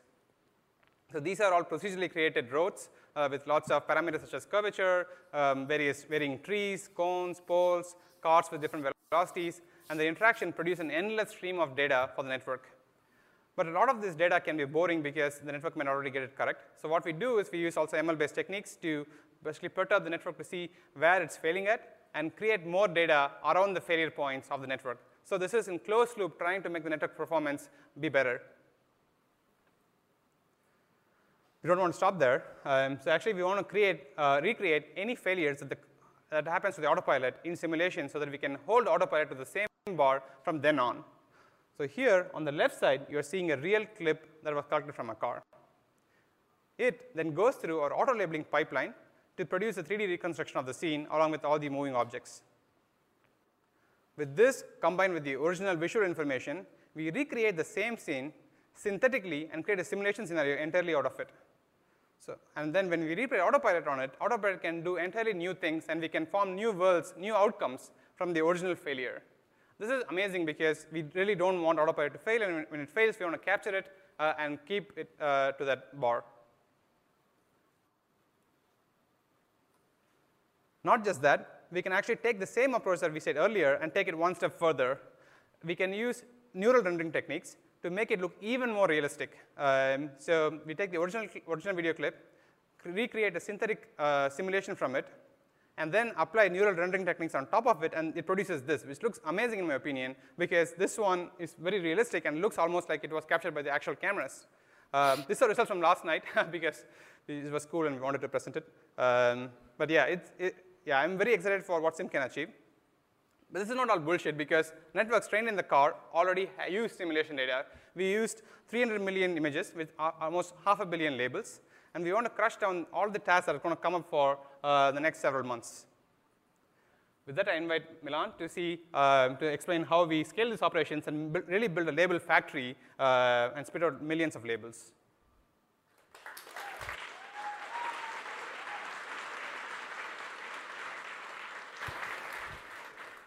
All right, thanks, Ashok. Hey, everyone, I'm Milan. I'm responsible for the integration of our neural networks in the car and for most of our neural network training and evaluation infrastructure. And so tonight, I'd just like to start by giving you some perspective into the amount of compute that's needed to power this type of data generation factory. And so in the specific context of the push we went through as a team here a few months ago to get rid of the dependency on the radar sensor for autopilot, we generated over 10 billion labels across 2.5 million clips. And so to do that, we had to scale our huge offline neural networks and our simulation engine across thousands of GPUs and just a little bit shy of 20,000 CPU cores. On top of that, we also included over 2,000 actual autopilot full self-driving computers in the loop with our simulation engine. And that's our smallest compute cluster. So I'd like to give you some idea of what it takes to take our neural networks and move them in the car. And so the two main constraints that we're working under here are mostly latency and frame rate, which are very important for safety, but also to get proper estimates of acceleration and velocity of our surroundings. And so the meat of the problem really is around the AI compiler that we write and extend here within the group that essentially maps the compute operations from my PyTorch model to a set of dedicated and accelerated pieces of hardware. And we do that while figuring out a schedule that's optimized for throughput while working under severe SRAM constraints. And so, by the way, we're not doing that just on one engine, but across 2 engines on the Autopilot computer. And the way we use those engines here at Tesla is such that at any given time, only one of them will actually output control commands to the vehicle, while the other one is used as an extension of compute. But those roles are interchangeable, both at the hardware and software level. So how do we iterate quickly together as a group through these AI development cycles? Well, first, we have been scaling our capacity to evaluate our software and neural network dramatically over the past few years. And today, we're running over 1 million evaluations per week on any code change that the team is producing. And those evaluations run on over 3,000 actual full self-driving computers that are hooked up together in a dedicated cluster. And so on top of this, we've been developing really cool debugging tools. And so here is a video of one of our tools, which is helping developers iterate through the development of neural networks and comparing live the outputs from different revisions of a same neural network model as we're iterating live through video clips. And so last but not least, we've been scaling our neural network training compute dramatically over the past few years. And today, we're barely shy of 10,000 GPUs, which, just to give you some sense, in terms of number of GPU, is more than the top 5 publicly known supercomputers in the world. But that's not enough, and so I'd like to invite Ganesh to talk about the next steps. Here comes the dojo. Yeah, they better mention it. Thank you, Milan.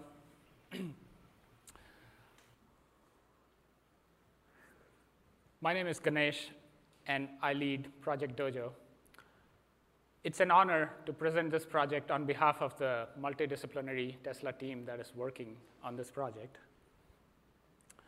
As you saw from Milan, there's an insatiable demand for speed as well as capacity for neural network training. And Elon prefetched this, and a few years back, he asked us to design a super fast training computer, and that's how we started Project Dojo. Our goal is to achieve best AI training performance and support all these larger, more complex models that Andre's team is dreaming of, and be power efficient and cost effective at the same time. So we thought about how to build this, and we came up with a distributed compute architecture. After all the training computers out there are distributed computers in one form or the other. They have compute elements in the box out here connected with some kind of network. In this case, it's a 2-dimensional network, but it could be any different network. CPU, GPU, accelerators, all of them have compute, little memory, and network. But one thing which is common trend amongst this is it's easy to scale the compute. It's very difficult to scale up bandwidth and extremely difficult to reduce latencies. And you'll see how our design point catered to that, how our philosophy addressed these aspects of traditional limits. For Dojo, we envisioned a large compute plane filled with very robust compute elements backed with large pool of memory and interconnected with very high bandwidth and low latency fabric and in a 2D mesh format.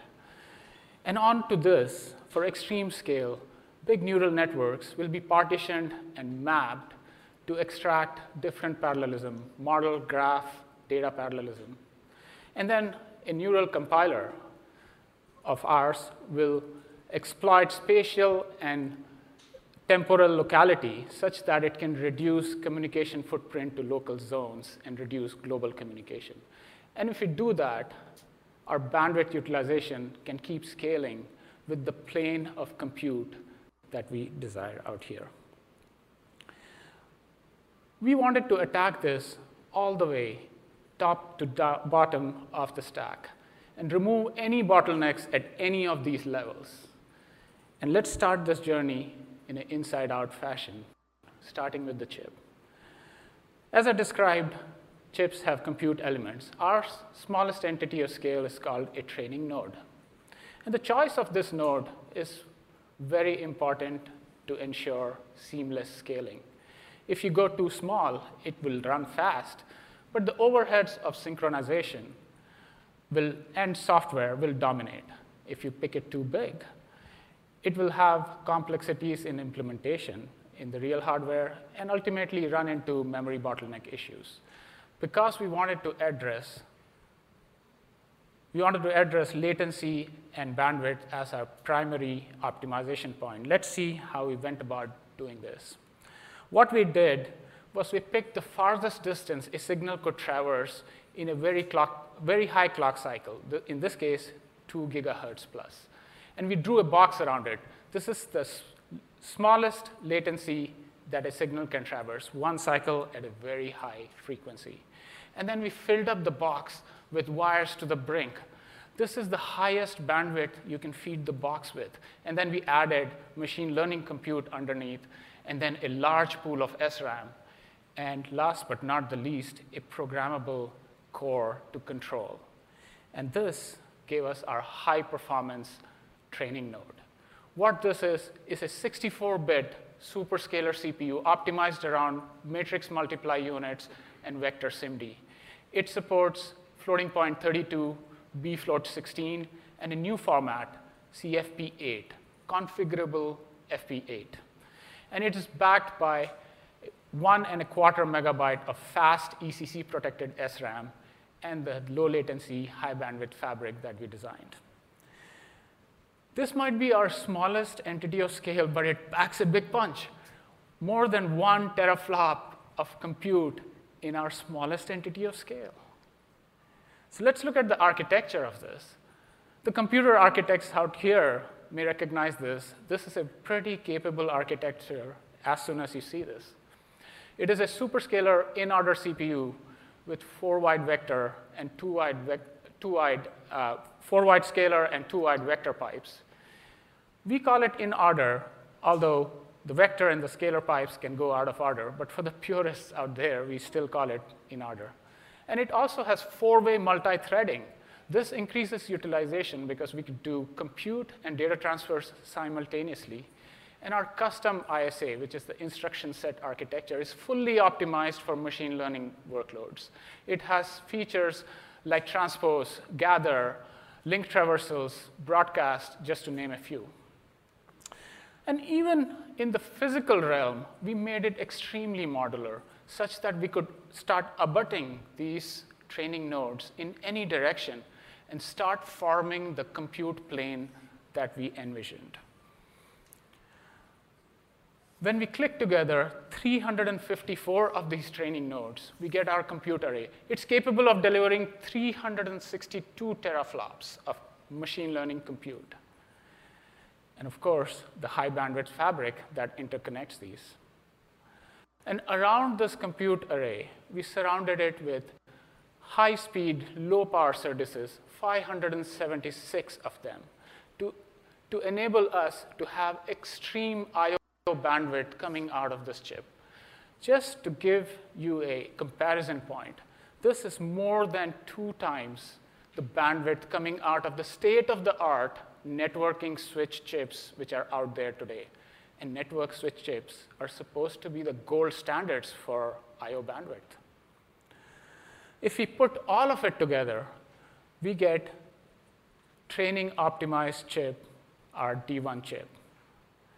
This chip is manufactured in 7 nanometer technology. It packs 50 billion transistors in a miserly 645 millimeter square. One thing you'll notice, 100% of the area out here is going towards machine learning training and bandwidth. There is no dark silicon. There is no legacy support. This is a pure machine learning machine. And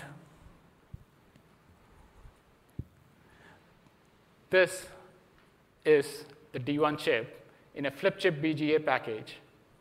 This was entirely designed by Tesla team internally, all the way from the architecture to GDS out and package. This chip is like a GPU level compute with a CPU level flexibility and twice the network chip level I/O bandwidth. If I were to plot the I/O bandwidth on the vertical scale versus teraflops of compute that is available in the state-of-the-art machine learning chips out there, including some of the startups, you can easily see why our design point excels beyond par.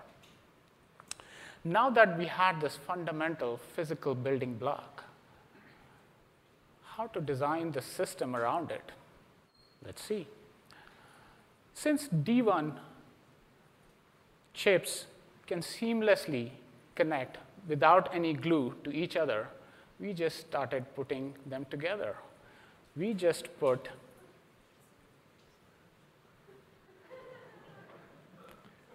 $500,000 training nodes together to form our compute plane.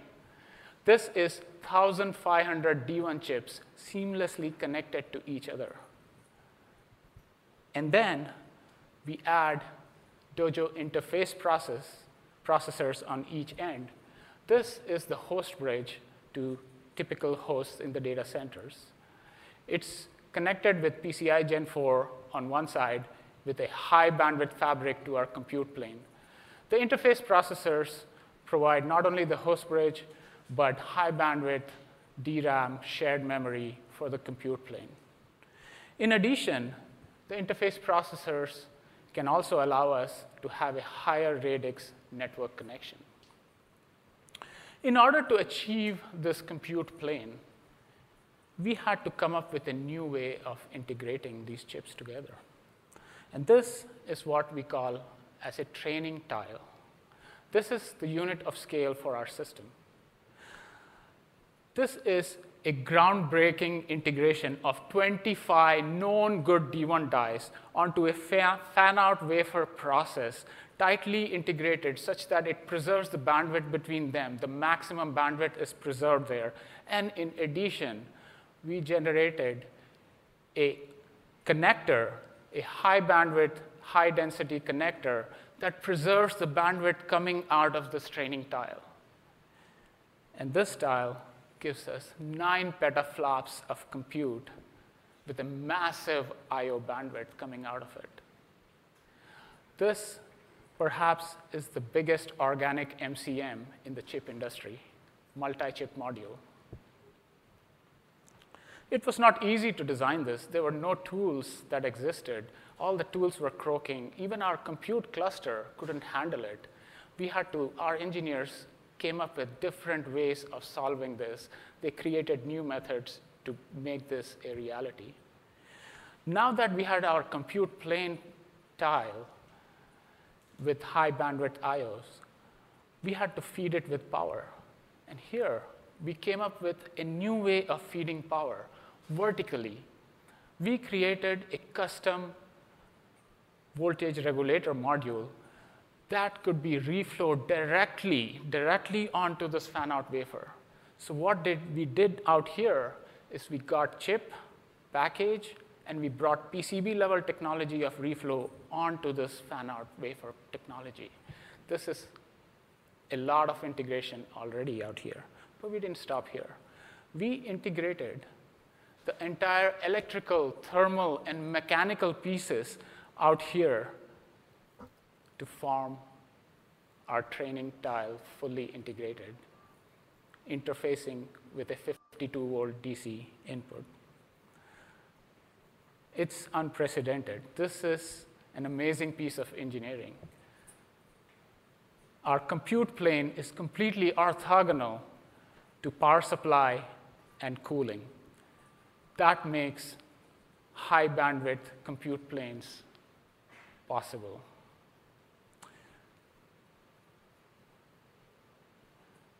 What it is a 9 petaflop training tile. This becomes our unit of scale for our system. And this is real.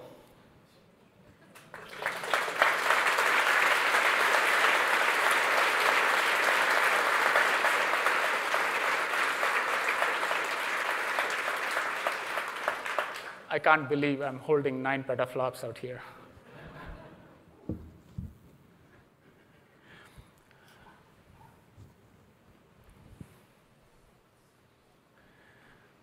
And in fact, last week, we got our first functional training tile. And on a limited cooling benchtop setup, we got some networks running. And I was told Andre doesn't believe that we could run networks till we could run one of his creations. Andre, this is MinGPT-2 running on Dojo. Do you believe it?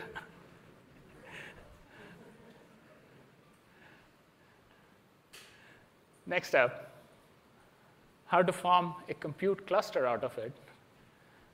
By now, you must have realized our modularity story is pretty strong. We just put together some tiles. We just tiled together tiles. A 2x3 tile in a tray makes our training matrix, and 2 trays in a cabinet give 100 petaflops of compute. Did we stop here? No. We just integrated seamlessly. We broke the cabinet walls.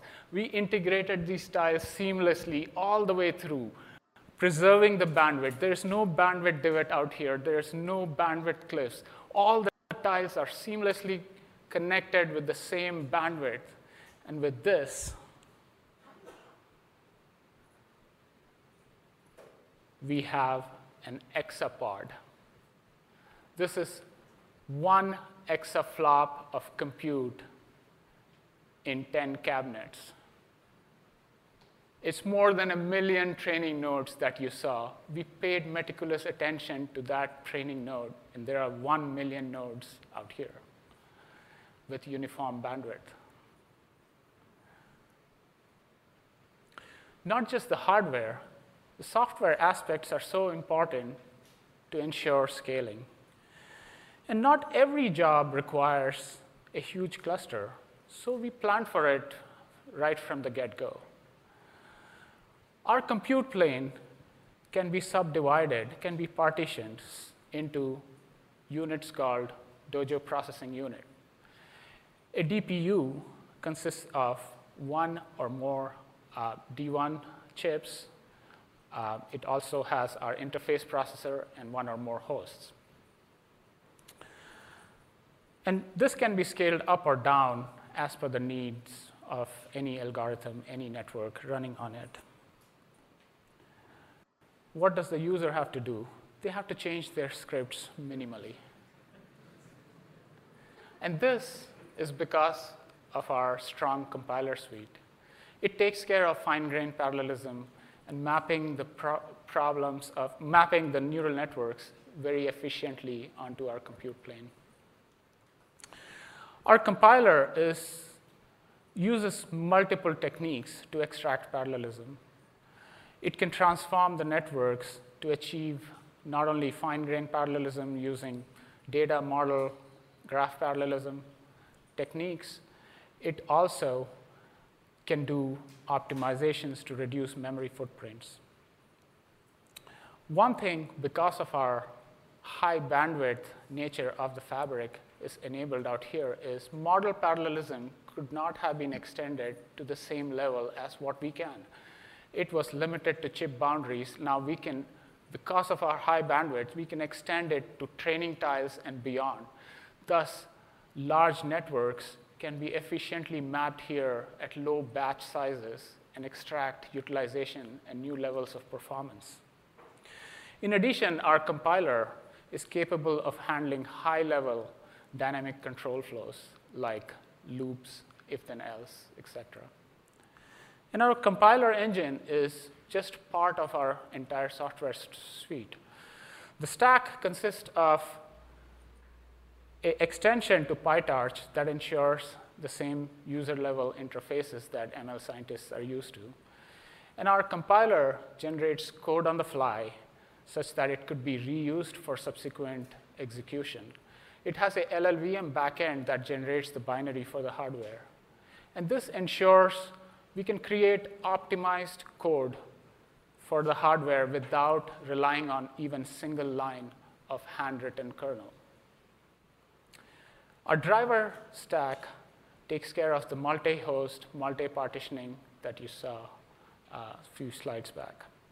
And then we also have profilers and debuggers in our software stack.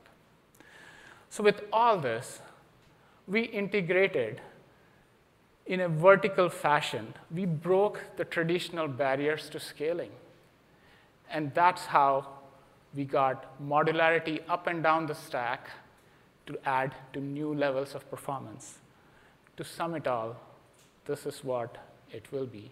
It will be a fastest AI training computer, 4x the performance at the same cost, 1.3x better performance per watt, that is energy saving, and 5x smaller footprint. This will be Dojo Computer.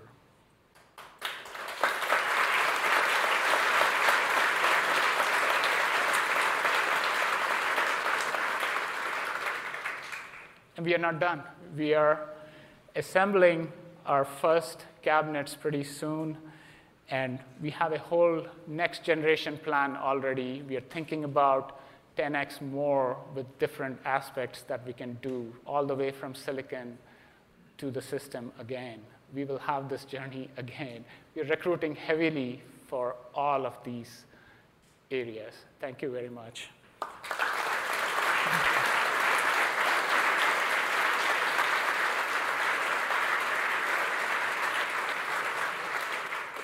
And next up, Elon will update us on what's beyond our vehicle fleet for AI. Here we go.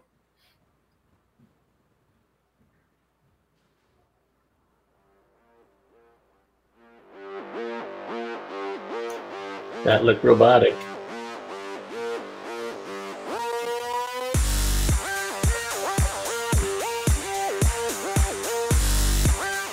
Looks like Asimo to me. No way. Well, better and newer. Coming in 2031.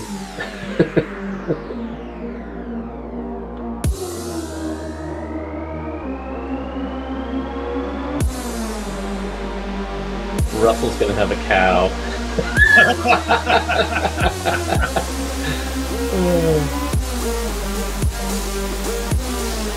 Oh, that is obviously a human in a suit.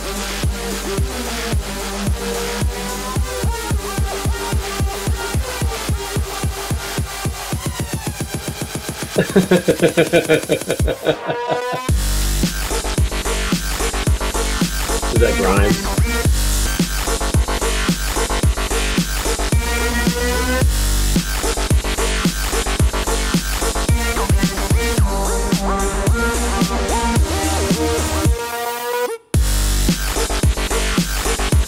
All right. Thank you.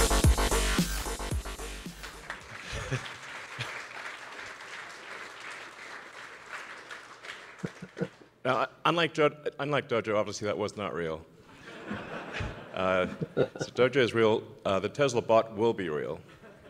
But basically, if you think about what we're doing right now with the cars, Tesla is arguably the world's biggest robotics company because our cars are like semi-sentient robots on wheels.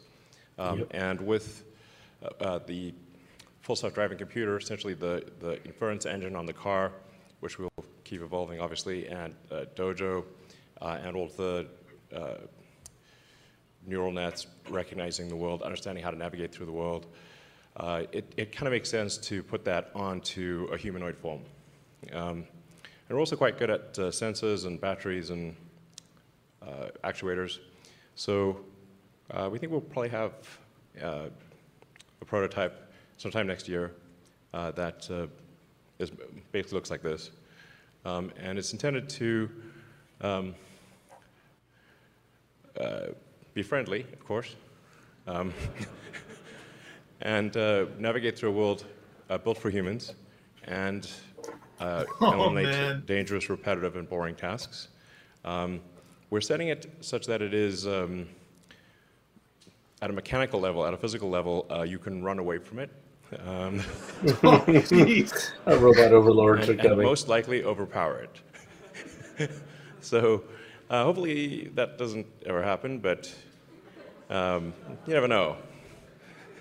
So it'll be a a light, yeah, anyway, 5 miles an hour. If you can run faster than that, it'll be fine.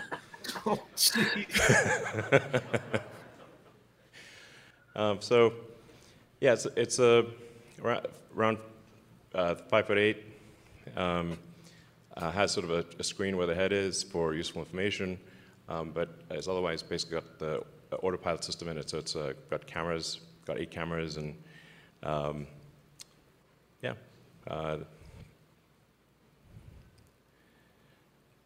Full self-driving computer, and making use of all of the same tools that we use in the car. So, I mean, things I think that are really hard about having a useful humanoid robot is, can it navigate through the world without being explicitly trained? I mean, without explicit, like, line-by-line instructions. Can you talk to it and say, please pick up that bolt and attach it to the car with that wrench, and it should be able to do that. The new employee. To, please, they're going to be building cars and get me the following groceries, that kind of thing.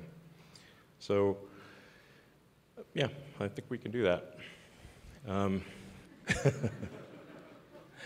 And yeah, this I think will be quite profound, because if you say it like, what is the economy? It is at the foundation, it is labor.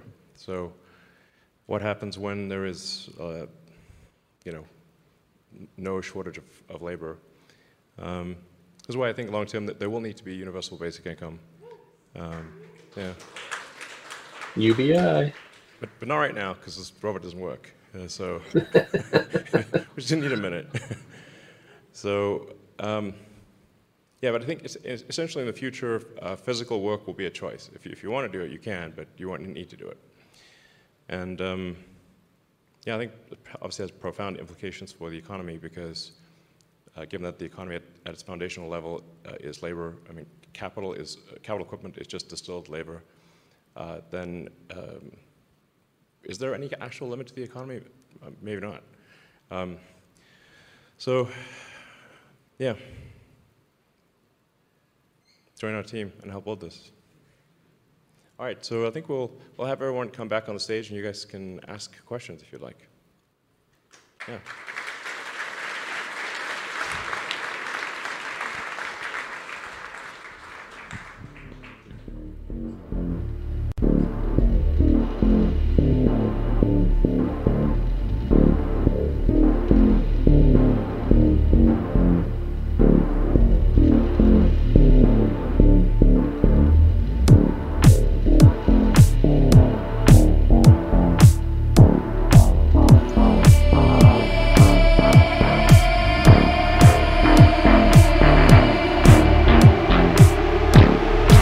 Loud, turn it down low. There we go. Hardware side, where things are going, and yeah, fire away. Cool, thanks, Casey.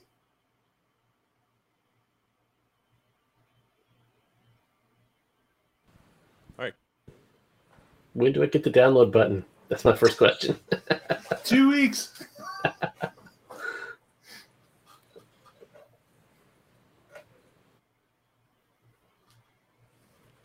I can just, okay, there we go. First off, I mean, thanks to all the presenters. That was just super cool to see everything. I'm just curious at a high level, and this is kind of a question for really anyone who wants to take it. To what extent are you interested in publishing or open sourcing anything that you do for the future?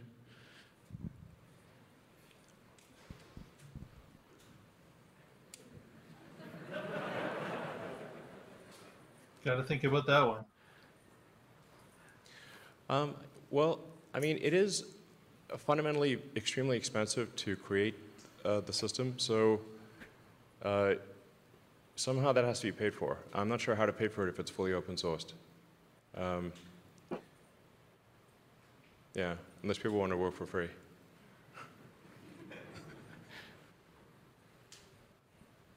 But I should say that this is, if other car companies want to license it and use it in their cars, that would be cool. This is not intended to be just limited to Tesla cars. is for the Dojo supercomputer.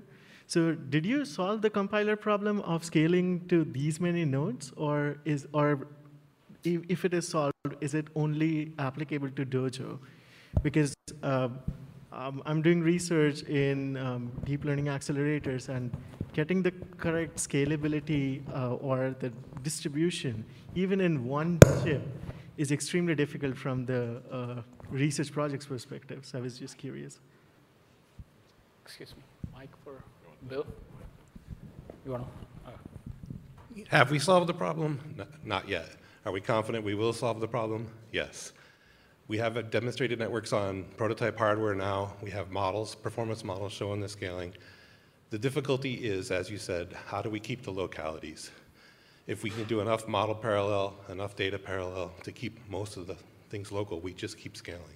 We have to fit the parameters in our working set in our SRAM that we have, and we flow through the pipe. There's plenty of opportunities. Sorry, as we get further scale for further processor nodes, have more local memory trade-offs with bandwidth, we can do more things. But as we see it now, the applications that Tesla has, we see a clear path.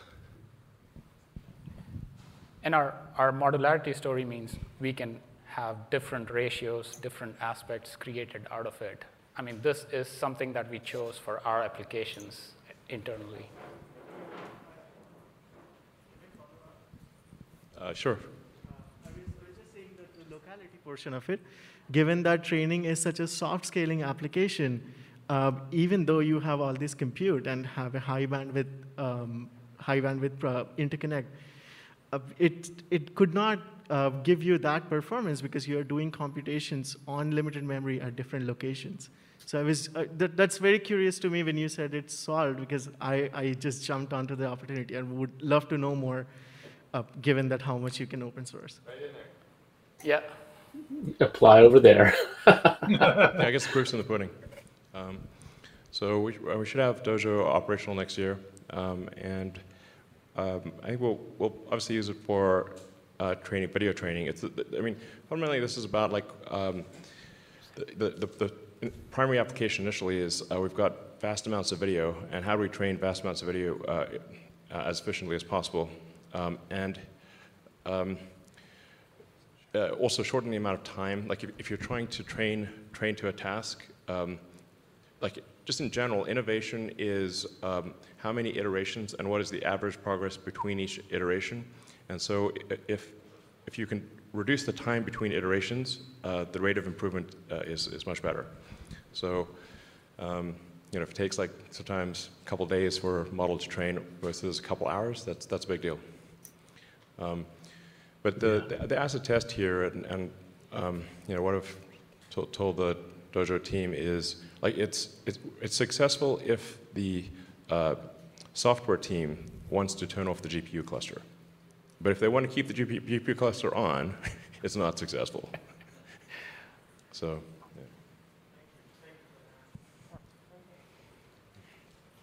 yeah. Hi, right over here.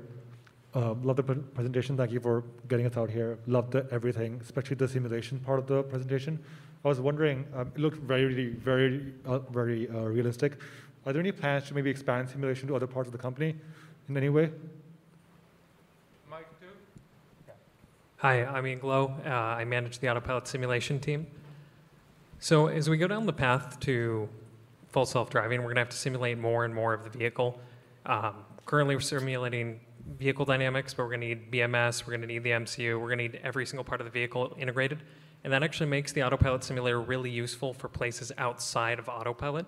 So I want to expand, or we want to expand eventually to being a universal simulation platform. But I think before that, we're going to be spinning up a lot of Optimus support. And then a little bit further down the line, we have some rough ideas on potentially how to get the simulation infrastructure and some of the cool things we've built into the hands of people outside of the company. Optimus is the code name for the Tesla bot. Oops. Optimus subprime.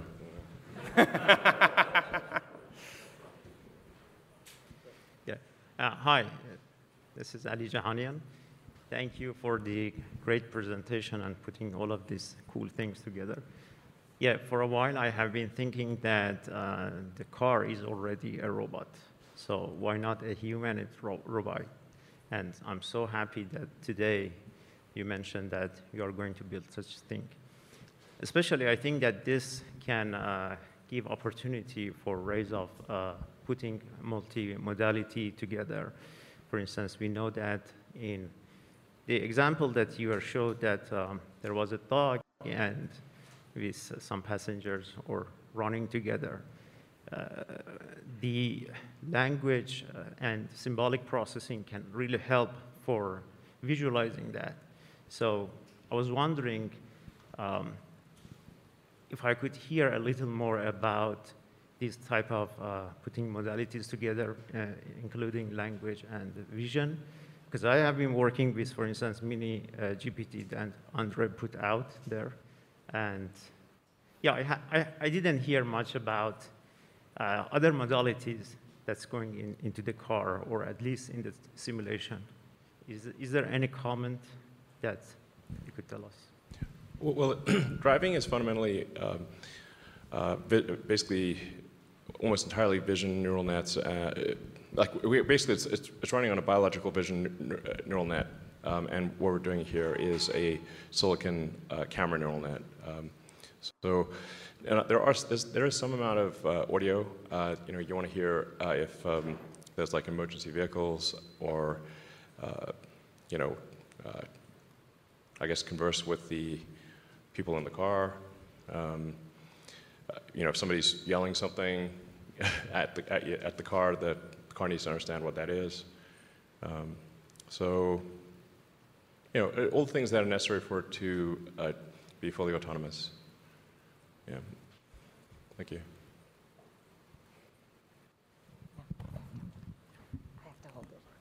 Hi, thank you for all the great work that you've shown. My question is for the team, because the data that was shown seems to be predominantly from the United States that the FSD computer is being trained on. But as it gets rolled out to different countries, which have their own road systems and challenges that come with it, how do you think that it's going to scale? Like I'm assuming like ground up is not a very viable solution. So how does it transfer to different countries? We actually do train on using data from probably like 50 different countries, but we have to pick, as we're trying to advance full self-driving, we need to pick one country, and since we're located here, we pick the US.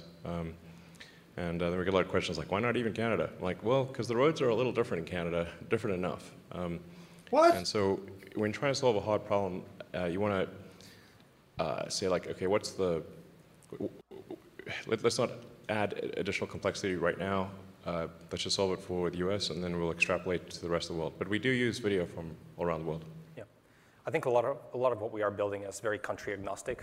Fundamentally, all the computer vision components and so on don't care too much about country-specific sort of features. Different countries have roads, and they have curbs, and they have cars, and everything we're building is fairly general for that.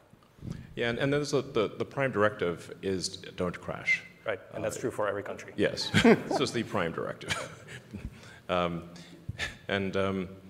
Even right now, the car is pretty good at not crashing. And so just basically, whatever it is, don't hit it. Even if it's a UFO that crash landed on the highway, and still don't hit it. You should not need to recognize it in order to not hit it. So that's very important.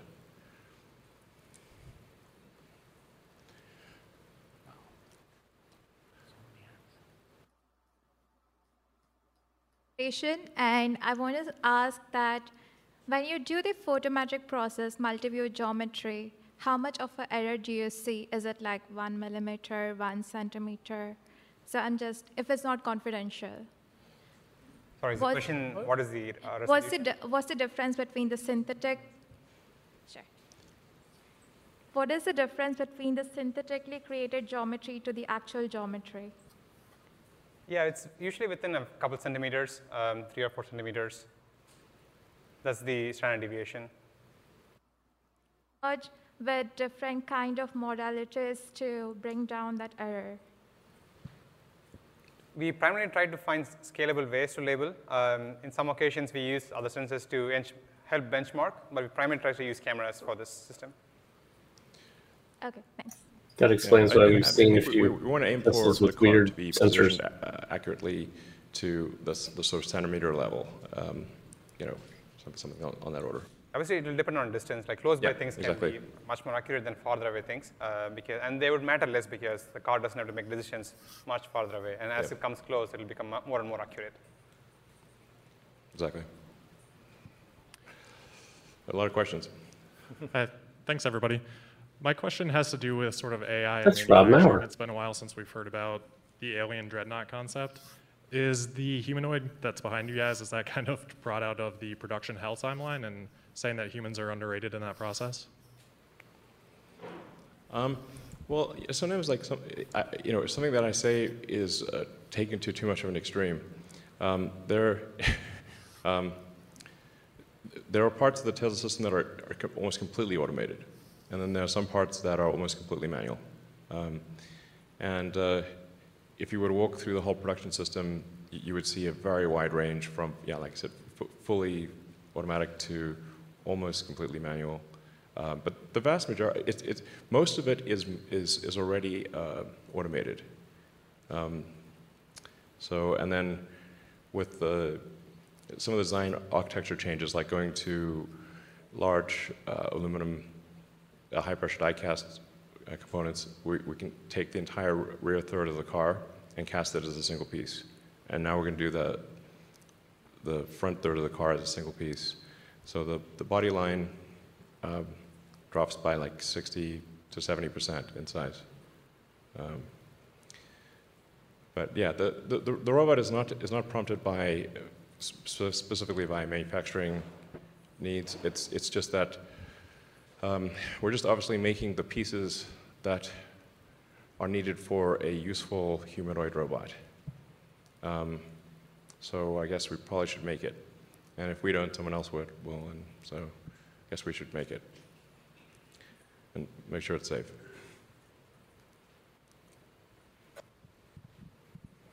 I should say, like, also volume manufacturing is extremely difficult and underrated, and we've gotten pretty good at that. So it's also important for that humanoid robot. Like, how do you make the humanoid robot not be super expensive? And Hi. Thank you for the presentation. And my question will be about scaling of Dojo. And in particular, how do you scale the compute nodes in terms of thermals and power delivery? Because there is only so much heat that you can dispense and only so much power that you can bring to like cluster rack.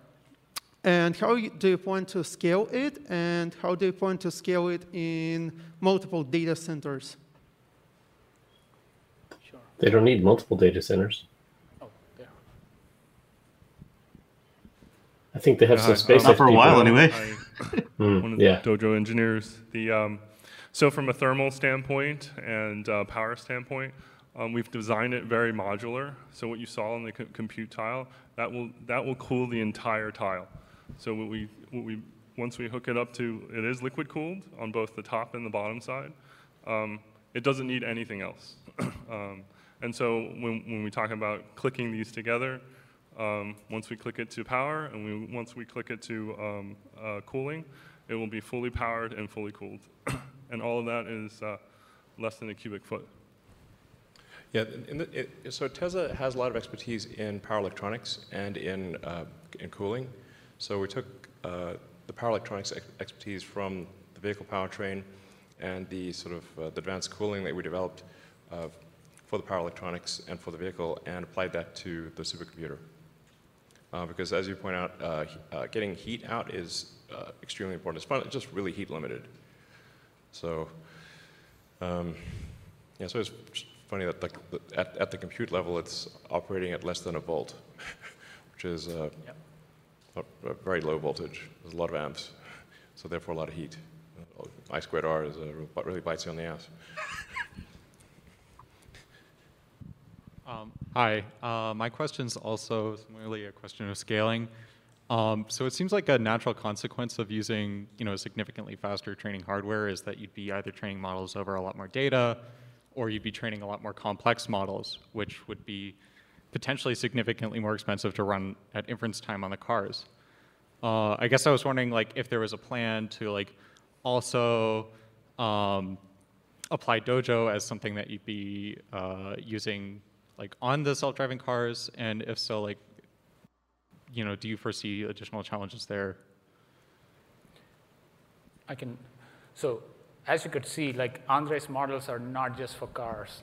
There are auto labeling models. There are other models that are beyond car application, but they feed into the car stack.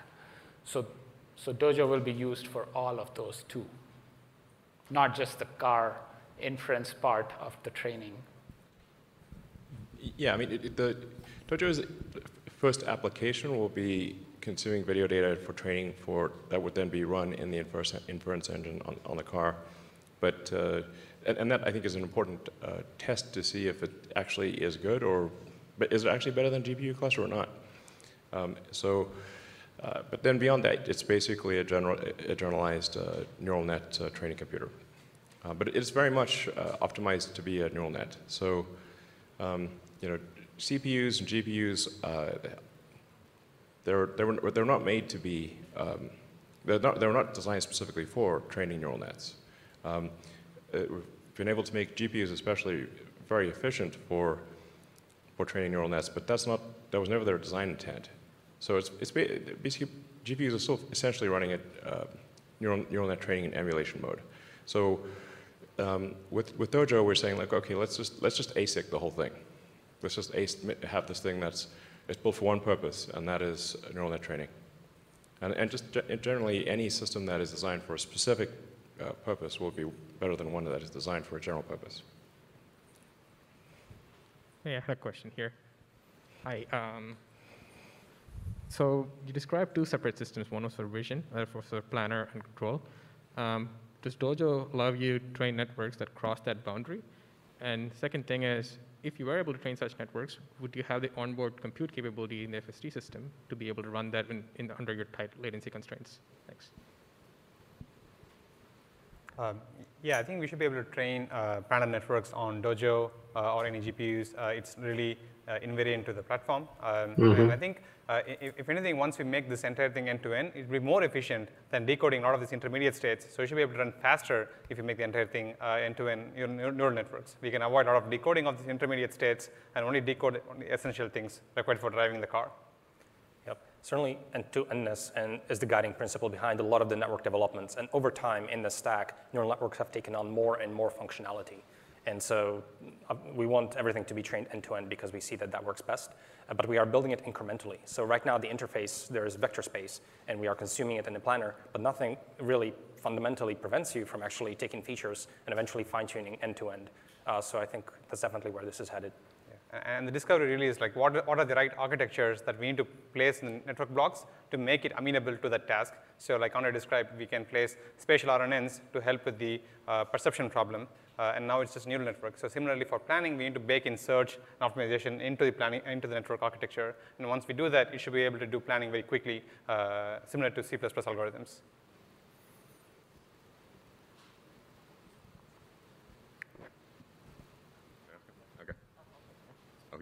Okay. I think I had a question very similar to what he was asking about. It seems like a lot of neural nets are around computer vision. And kind of traditional planning, you had model predictive control and solving convex optimization problems very quickly. And I'd wonder if there's a compute architecture that's more suited for convex optimization or the model predictive control solutions very quickly. Yeah, 100%. We want to bake in, like I said earlier, we want to bake in these architectures that do, say, model predictive control, but it just replace some of the blocks with neural networks. Or if we know the physics of it, we can also use physics-based models, part of the neural networks for our pass itself. So we are going to go towards a hybrid system where we will have neural network blocks placed together with physics-based blocks and more neural networks later. So it will be a hybrid stack, and what we know to do well, we place it explicitly, and what the networks are great at, we'll use the networks to optimize this. So build an end-to-end stack with this architecture baked in. I mean, I do think that so as long as you've got like surround video neural nets for understanding what's going on and can convert the surround video into vector space, then you basically have a video game. And if if you, it's like if you're in Grand Theft Auto or whatever, you can make the cars drive around and pedestrians walk around without crashing. So you can do. You don't have to have a neural net for control and planning, but it's probably ultimately better. But I think you can probably get to. In fact, I'm sure you can get to much safer than human with control and planning, primarily in C++ with perception, vision in neural nets. Hi. My question is, we've seen other companies, for example, use reinforcement learning and machine learning to optimize power consumption in data centers and all kinds of other internal processes. My question is, is Tesla using machine learning within its manufacturing, design, or other engineering processes? I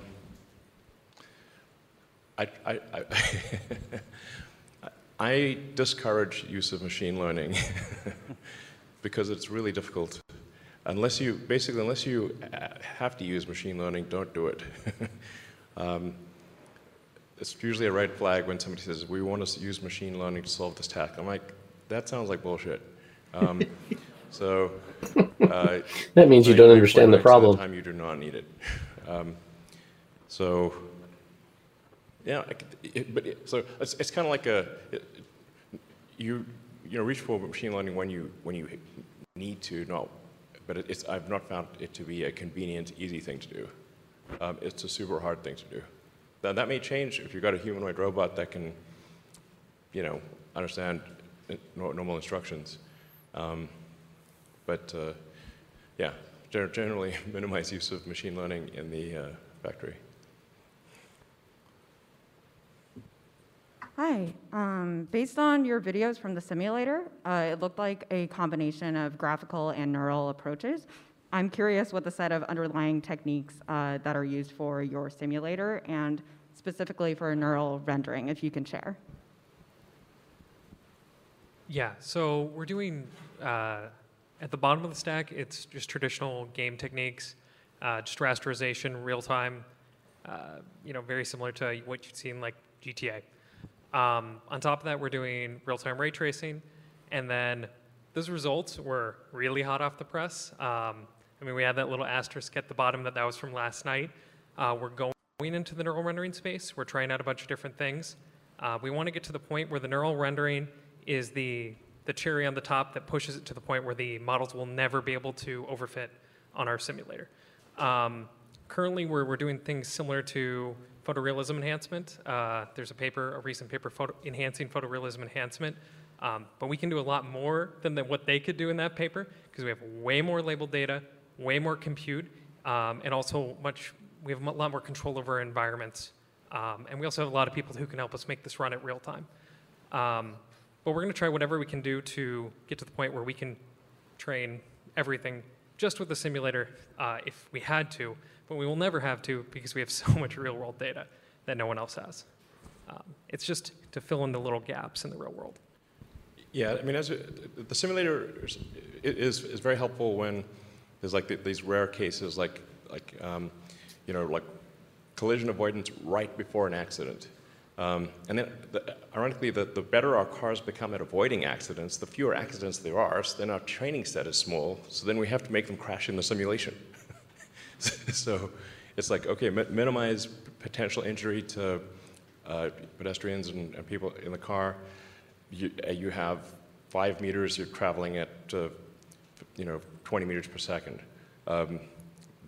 What actions would minimize probability of injury? We can run that in sim. So, cars driving down the wrong side of the highway, that kind of thing. Happens occasionally, but not that often.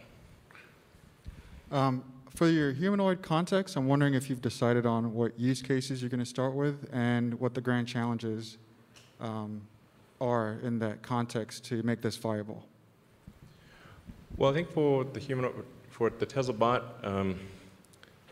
Optimus, it's basically going to start with just dealing with work that is boring, repetitive, and dangerous. Basically, what is the work that people would least like to do?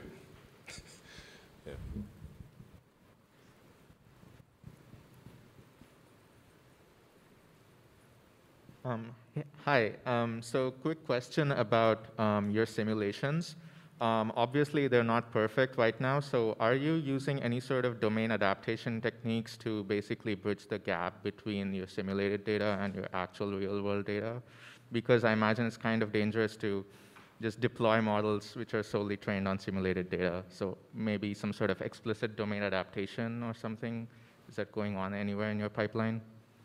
So currently, I mean, we're producing the videos straight out of the simulator, the full clips with kinematics and everything, and then we're just immediately training on them, but it's not the entire data set. It's just a small targeted segment, and we only are evaluating based on real-world video. We're paying a lot of attention to make sure we don't overfit, and if we have to start doing fancier things, we will, but currently we're not having an issue with it overfitting on the simulator. We will as we scale up the data, and that's what we're hoping to use neural rendering to bridge that gap, to push that even further out. We've already done things where we're using like the same network as in the car, but retrain it to detect sim versus real to drive our art decisions, and that's actually helped prevent some of these things as well. Yeah, just to emphasize that overwhelmingly, the data set is the real video from the cars on the actual roads. Nothing's weirder or has more corner cases than reality. It gets really strange out there. But then if we find, say, a few examples of something very odd, and there's some very odd pictures we've seen, then in order to train it effectively, we want to create simulations, say 1,000 simulations that are variants of that quirky thing that we saw, to fill in some important gaps and make the system better. And really, all of this is about, over time, just reducing the probability of a crash or an injury, and it's called the march of nines. Like, how do you get to 99.9999999% safe? You know, and each 9 is an order of magnitude difficulty increase. Hey, thanks so much for the presentation. I was curious about the Tesla bot. Specifically, I'm wondering if there are any specific applications that you think the humanoid form factor lends itself to. And then secondary, because of its human form factor, is emotion or companionship at all thought about on the product roadmap at all?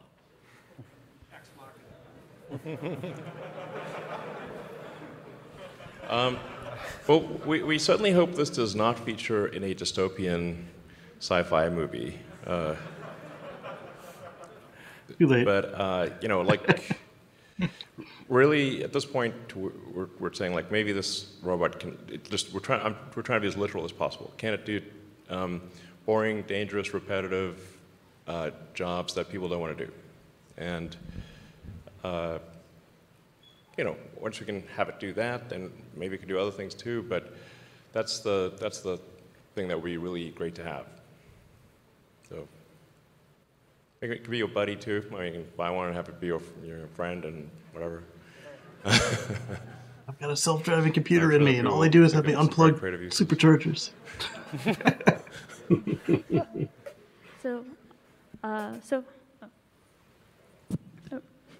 So firstly, thanks for the really incredible presentation. My question is on the AI side. So one thing we've been seeing is that with some of these language modeling AIs, we've seen that scaling has just had incredible impacts in their capabilities and what they're able to do. So I was wondering whether you're seeing similar kinds of effects of scaling in your neural networks and your applications. Absolutely. A bigger network, typically we see it performs better, provided you have the data to also train it with. And this is also what we see for ourselves. Definitely in the car, we have some latency consideration to be mindful of. And so there we have to get creative to actually deploy much, much larger networks. But as we mentioned, we don't only train neural networks for what goes in the car. We have these auto-labeling pipelines that can utilize models of arbitrary size. So in fact, we've trained a number of models that are not deployable, that are significantly larger and work much better because we want 100%, like we want much higher accuracy for the auto-labeling. And so we've done a lot of that, and there we definitely see this trend. Yeah, that's the same thing. Order labeling is Keller an extremely important part of this whole situation. Without the order labeling, I think we would not be able to solve the self-driving problem. It's kind of a funny form of distillation where you're using these very massive models plus the structure of the problem to do this reconstruction, and then you distill that into neural networks that you deploy to the car. But we basically have a lot of neural networks and a lot of tasks that are never intended to go into the car. Yeah, and also as time goes on, you get new frames of information. So you really want to make sure your computer is distributed across all the information as opposed to just taking a single frame and hogging on it for, say, 200 milliseconds. You actually want to have newer frames coming in. So you want to use all of the information and not just use that one frame. I think one of the things we're seeing is that the car's predictive ability is eerily good. It's really getting better than human in terms of predicting, like you said, like predict what this road will look like when it's out of sight, like it's around the bend, and it predicts the road with very high accuracy. Predict pedestrians or cyclists where behind, where it just sees a little corner of the bicycle and a little bit through the windows of the bus. And its ability to predict things is going to be much better than humans, like really way beyond. Right. Yeah, we see this often where we have something that is not visible, but the neural network is making up stuff that actually is very sensible. Sometimes it's eerily good, and you have to you're wondering if this is in the training set. And actually in the limit, you can imagine the neural net has enough parameters to potentially remember Earth. So in the limit, it could actually give you the correct answer, and it's kind of like an HD map baked into the weights of the neural net. Yeah.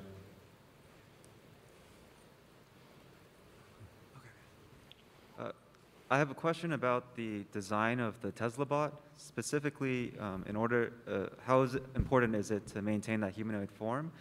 To build hands with 5 fingers that also respects the weight limits could be quite challenging. You might have to use cable-driven, and then that also causes all kinds of issues. I mean, this is just going to be bot version 1. I mean, we'll see. So it needs to be able to do things that people do, and be a generalized humanoid robot. I mean, you could potentially have it give it like 2 fingers and a thumb or something like that. For now we'll give it 5 fingers and see if that works out okay. It probably will. It doesn't need to be like have like incredible grip strength. But it needs to be able to work with tools, and carry a bag, that kind of thing. Hi, thanks a lot for the presentation. So an old professor of mine told me that the thing he disliked a lot about his Tesla was that the autopilot UX didn't really inspire much confidence in the system, especially when objects are spinning, classifications are flickering. I was wondering, even if you have a good self-driving system, how are you working on convincing Tesla owners, other road users, and just the general public that your system is safe and reliable?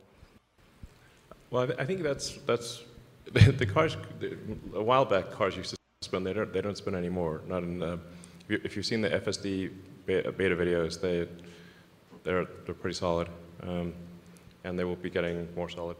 Yeah, as you add more and more data and train these multi-cam video networks, these are pretty recent actually, just like a few months old, and we're still improving it. It's not a done product.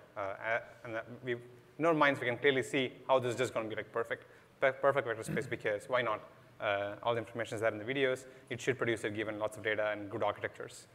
And this is just an intermediate point in that timeline. I mean, it's clearly headed to way better than human, without question.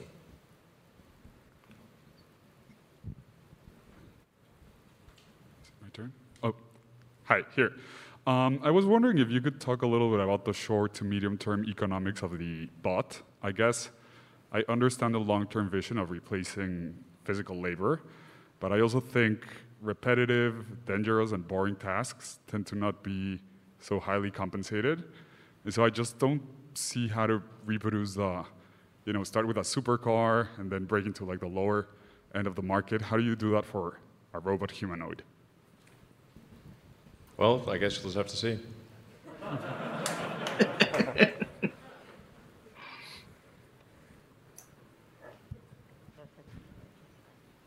Hello. Hi. I was curious to know how the car AI prioritizes occupant safety versus pedestrian safety, and what thought process goes into like deciding how to bake this into the AI. Well, I mean, the thing to appreciate is that from the computer standpoint, everything is moving slowly. So to a human, things are moving fast. To the computer, they are not moving fast.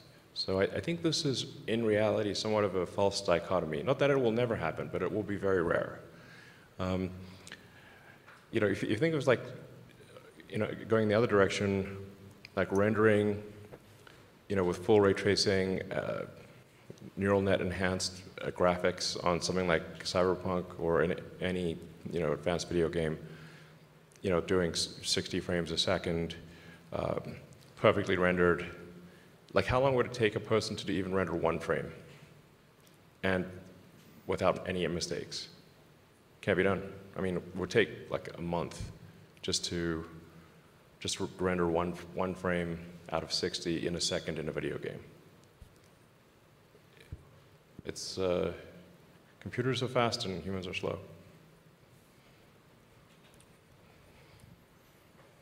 I mean, for example, on the rocket side, you cannot steer the rocket to orbit. We actually hooked up a joystick to see if anyone could steer the rocket to orbit, but you need to react at roughly 6-7 hertz. People can't do it. Not even now that's pretty low, We're talking more like aiming for like 30 hertz type of thing. Hi. Over here. With Hardware 3, there's been lots of speculation that with larger nets, it's hitting the limits of what it can provide. How much headroom has the extended compute modes provided, and at what point would Hardware 4 be required, if at all? Well, that's a good question. Hardware 3, or the Full Self-Driving Computer 1, will be able to achieve full self-driving at a safety level much greater than a human, probably, I don't know, at least 200 or 300% better than a human. Then obviously there will be a future Hardware 4 or Full Self-Driving Computer 2, which we'll probably introduce with the Cybertruck, so maybe in about a year or so. That is probably, well, that'll be about 4 times more capable, roughly. But it's really just going to be like, can we take it from, say, for argument's sake, 300% safer than a person to 1,000% safer? You don't want to come up just off like that there are cash. people on the road who, with varying driving abilities, but we still let people drive. You don't have to be the world's best driver to be on the road. So as we see, so yeah. You guys want to say anything? All right. So are you worried at all, since you don't have any depth sensors on the car, that people might try like adversarial attacks, like printed out photos or something to try to trick the RGB neural network? Yeah, like, or pull some like Wile E. Coyote stuff, like paint the tunnel on the wall. It's like, oops. Oops. We haven't really seen much of that. I mean, for sure, like right now, if you, most likely, if you had like a T-shirt with a T-shirt with like a stop sign on it, which I actually have a T-shirt with a stop sign on it, and then you like flash the car, it will stop. I proved that. But we can obviously, as we see these adversarial attacks, then we can train the cars to notice that, well, it's actually a person wearing a T-shirt with a stop sign on it, so it's probably not a real stop sign. Yeah. Hi, my question is about the prediction and the planning. I'm curious, how do you incorporate uncertainty into your planning algorithms? Do you just basically assume, you mentioned that you run the autopilot for all of the other cars on the road. Do you assume that they're all going to follow those rules, or are you accounting for the possibility that, well, they might be bad drivers, for example? Yeah, we do account for multimodal futures. It's not that we just choose one. We account for, okay, this person can actually do many things. And we use their actual physics and kinematics to make sure that they're not doing a thing that would interfere with us before we act. So if there's any uncertainty, we are conservative and then would yield to them. Of course, there's a limit to this, because if you're too conservative, then it's probably not practical. So at some point, we have to assert. And even then, we make sure that the other person can yield to us and act sensibly. I should say, before we introduce something into the fleet, we will run it in shadow mode, and we'll see what would this neural net, for example, have done in this particular situation. And then effectively, the drivers are training the net. So if the neural net would have controlled and say veered right, but the person actually went left, and it's like, oh, there was a difference. Why was there that difference? Yeah, and secondly, we also all the human drivers are essentially training the neural net as to what is the correct course of action, assuming it doesn't then end up in a crash. It doesn't count in that case. Yeah, and secondly, we have various estimates of uncertainty like flicker, and when we observe this, we actually say if you're not able to see something, we actually slow down the car to be, again, safe and get more information before acting. Yeah, we don't want to be brazen and just go into something that we don't know about. We only go into places where we know about. Yeah, yeah. It should be like, aspirationally, the car should be the less it knows, the slower it goes. Yeah. Which is not true at some point, but now it's should be speed proportionate to confidence. It's pretty cool to see it drawing the map as it went. Yes. Yeah. Thanks for the presentation. So and the predictions too. Curious. Appreciate the fact that the FSD is improving, but if you have the ability to improve one component along the AI stack that presented today, whether it is simulation, data collections, planning and control, etc., which one, in your opinion, is going to have the biggest impact for the performance of the full self-driving system? They all matter. It's like the area under the curve of these multiple points, and if you improve anything, it should improve the area. I mean, the short term, it's arguably we need all of the nets to be surround video, and so we still have some legacy. This is very short term. Obviously, we're fixing it fast, but there's still some nets that are not using surround video, and I think ideally that all use surround video. Yeah, Mary. Yeah. I think a lot of puzzle pieces are there for success. We just need more strong people to also just help us make it work. Yeah, that is the actual bottleneck. So that is the actual bottleneck, I would say, and really one of the reasons that we are putting on this event. Exactly. Well said, Andre. That there's just a tremendous amount of work to do to make it work. So that's why we need talented people to join and solve the problem.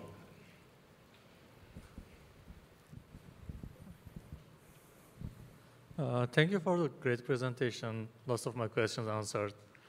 But one thing is, when imagine that now you have a large amount of data, even unnecessary, how do you consider that there is a forgetting problem in neural networks?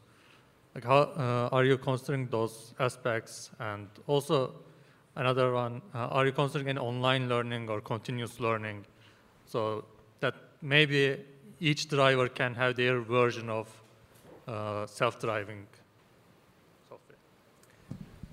I think I know the literature that you're referring to. That's not some of the problems that we've seen, and we haven't done too much continuous learning. We trained the system once, we fine-tuned a few times. That sort of goes into the car. We need something stable that we can evaluate extensively, and then we think that that's good, and that goes into cars. So we don't do too much learning on spot or continuous learning, and don't face the forgetting problem. But there will be settings that you can say, like, if you are you typically a conservative driver, or do you want to drive fast or slow? You know, it's like I'm late for the airport. Reckless or extremely reckless. You know, basically the kind of Mad Max mode or not? It's like I'm late for the flight. Please hurry, or take it easy, or whatever your style is.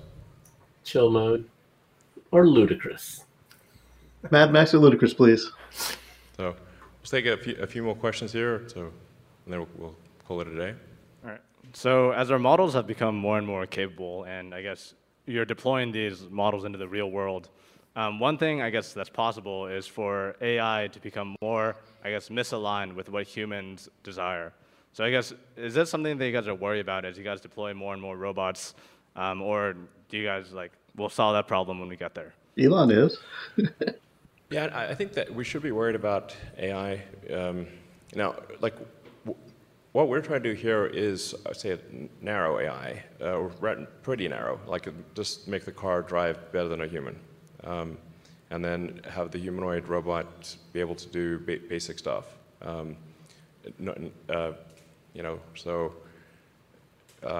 at the point at which you sort of start to get to superhuman intelligence, I don't know, all bets are off. But and that's quite, that'll probably happen, but what we're trying to do here at Tesla is make useful AI that people love and is unequivocally good. That's our, we'll try to aim for that. Okay, maybe one more question. Hi, my question is about the camera sensor. In the beginning of the talk, you had mentioned about building a synthetic animal, and if you think about it, a camera is a very poor approximation of a human eye, and a human eye does a lot more than take a sequence of frames. Have you looked into, there are these days are cameras like event cameras. Have you looked into them, or are you looking into a more flexible camera design, or building your own camera, for example? Well, with Hardware 4, we will have a next generation camera, but I have to say that the current cameras, we have not reached the limit of the current cameras. And I'm confident we can achieve full self-driving with much higher safety than humans with the current cameras and current compute hardware.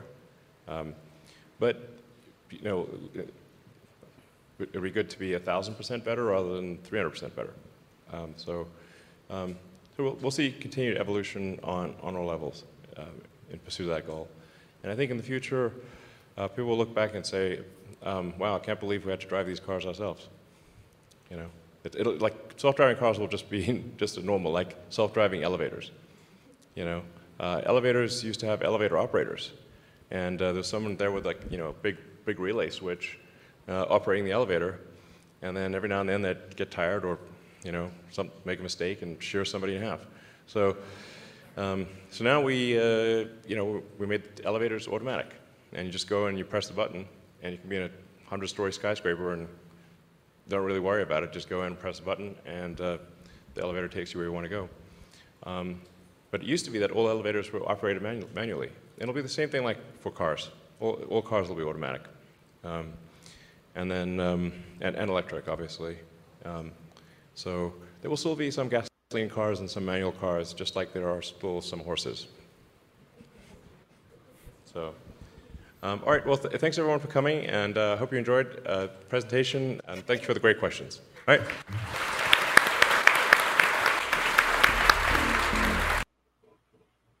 Wow. I think Hockey Day nailed it, that all the stuff about neural networks and training, it's going to fly over the heads of most of the people writing articles, and they're going to just be talking about the robot. Yeah. Not about how many exaflops was. Well, here's my question. Dojo is coming out. It's not built yet, but their plan is to ramp up and have this supercomputer ready for testing. Essentially, is it being designed in order to speed self-driving, or is it being built for another purpose? Oh no, it's definitely built for self-driving. So one of the things that Elon said in there is that fast iteration is what leads to fast improvement. So right now, if it takes them 24 hours to train their neural network, and then they run it in shadow mode, and they find that it does something wrong, and then they change the data set or some parameter, now they have to retrain it and then deploy it again. If they can do that in 2 hours instead of 24 hours, now they can get to a much better network much faster. So you're saying, you and they are saying that really they can't achieve full self-driving until Dojo is active because of the speed factor. It would take years, where with Dojo, maybe that becomes months. Okay. So, it's not like they're changing what they're doing. It's just that this Dojo machine is so much faster and has so much more capability that it will speed the development factor across the board. Yes, exactly. Okay. Yeah, you learn by doing, and the faster you can do it, the more iterations you can do, the better your result is, because you don't know what you don't know until you find that, ooh, that didn't work. Yeah. So what do you think they're using? Obviously, just bought off the shelf computers at this point, or networks, or combinations. 12,000 GPUs that they have networked in their current supercomputer. Right. And like Elon said, GPUs can do this, but that's not what they were designed for. Yeah. And they were designed as graphics processors, and they just happen to also be able to do a lot of really cool AI stuff. But if you purpose build something for AI training, it can be significantly faster because that's all it does. Okay. So, that's a lot of it was over my head. Like I'm listening to You're the only one. And it's like, wow, I know they were in and out of stuff I could get. A vast amount of nothing after listening to this whole thing. But I saw from the comments that others were feeling the same way at certain points in the presentation. That this is just way over many people's heads. And as Hockey Day said, the news media is not going to pick up on that at all. Like, it's just going to be dropped completely. Right. How bad is the stock going to be tomorrow after the Neanderthals get hold of it? Yeah, it could swing wildly. It may not do anything. I don't think any of us really know how it's going to be affected tomorrow. Like, it's based on this. Again, this is kind of, remember when we talked about in previous episodes when the first Gigafactory was coming online, and Elon would get up on stage and he didn't talk about the next Gigafactory. He talked about the next 5 Gigafactories. Yes. So this kind of put it, that is out there again. Now he's looking at a robot that is human formed, that can operate and take over jobs that are dangerous, that people don't want, or are tedious. So it's that's a real stretch too. That's something that is completely. Not just that. Also, the next version of Dojo and the next 2 versions of the full self-driving hardware. He's apparently not afraid of Osborning himself. Right. Yes, we heard the next one comes out with the Cybertruck, and it's going to be 4 times faster than the current one. With slightly better cameras. But that's not a surprise either, though, is it? No. That just in the world of computers, if you wait a couple years, you're going to get something that's 2 or 4 times faster than what's currently out there. And Academy Day, they said they were already working on the next version of it. And that's like that kind of thing is built into the scenario for any computer. It's Samsung also told us that they're building the cameras. They said it in so many words. Yeah. So, and you can bet those cameras have better resolution. You can bet those cameras are better aimed at the proper job that they want them to do. Yeah. Right. And the field of view, the reflection, all that stuff is being baked in based on the data that they're pulling from those systems today. But Elon was careful to say in a couple points that the current cameras and the current hardware are enough to support full self-driving. Yes, better than a human. Their goal. So you didn't want him to say, "Well, yeah, we'll probably require another update." No, you don't want to. You don't want to go down that road. But as a matter of comfort and everything like that, he did tell us with API 2.5. They'll upgrade it as many times as they need to accomplish the mission. And then tonight he defined the mission as 300% better than a human. So if the current hardware cameras or chip can't do that, then we will get a new chip and new cameras, just like we did last time. 2.5 definitely couldn't have done this. We saw that. Right. Mm-hmm. But I don't think he wants to spend that money if he can help it. No, he doesn't. And the stock doesn't want him to do that either. Right, because there's so many more cars out now than there were in the end of 2019. Exactly. That's the point. Yeah. So, but the robot thing, we kind of called it. We did, but we didn't understand why. There were. I was the naysayer, and I was wrong. I'll admit there it. were breadcrumbs laying around that kind of pointed in that direction, but it's still shocking to hear it. But it's funny that as he announced the robot, of course, details were extremely rare. Like there wasn't a lot of details. There's not a lot of substance to the announcement. It's basically, hey, if you guys want to help us build this, that's who we're looking for you. We want you to come and build cool things with us. Here's our latest cool thing that's coming. Yeah, that is true. It is a great recruiting tool because you might think, oh, well, they're almost done with full self-driving. Why would I want to go there? Well, no, because they have a much bigger challenge coming for something that has to navigate the real world with people and be able to manipulate things and understand, go pick up that cup and know what that means and what to do with it. And yeah, definitely. Plus, you got to be able to program and manage that massive machine, the dojo, the fully assembled dojo.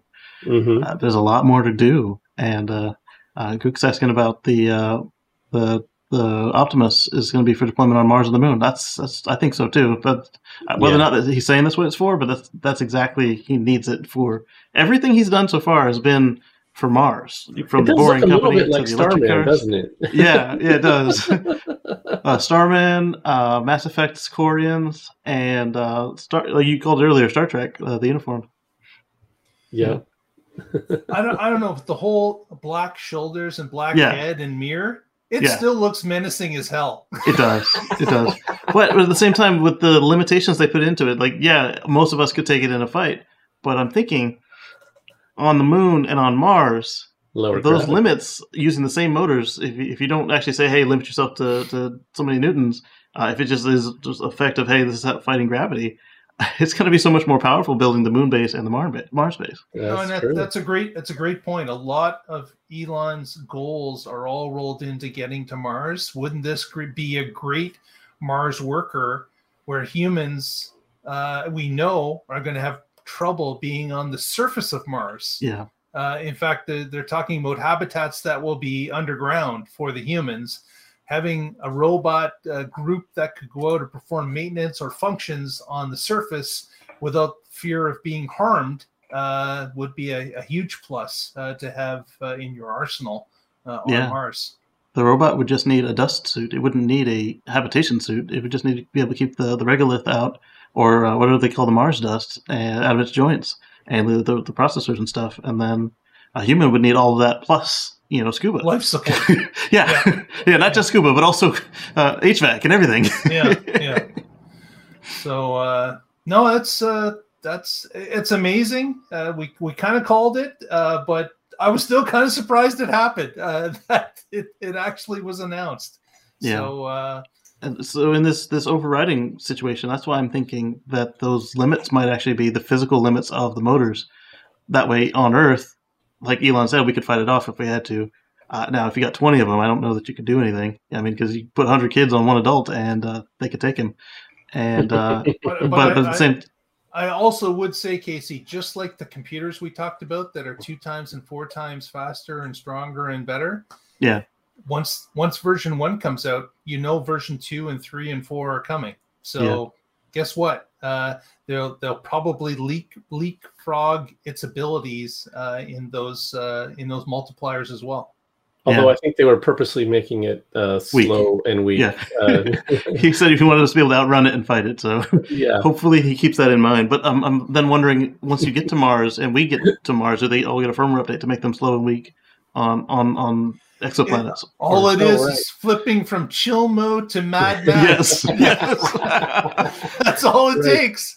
Yeah, if you build them for purpose build for the moon or Mars, you could do all kinds of stuff. You could, But at the same time, if we go to the moon or Mars, assuming that the journey doesn't atrophy us, then we will also get that same level of boosts. The only ones we'll have to worry about are actual people that grew up on the moon. I don't know what you call them, or actual Martians. Martians, yes. The Martians, I get. What do you call the moon people? Lunans? Lunans, yeah. Loonians? Loonies. Loonies. Are you talking about people or my money? Richard Hill builds them faster. He puts a V6 in it. Come on.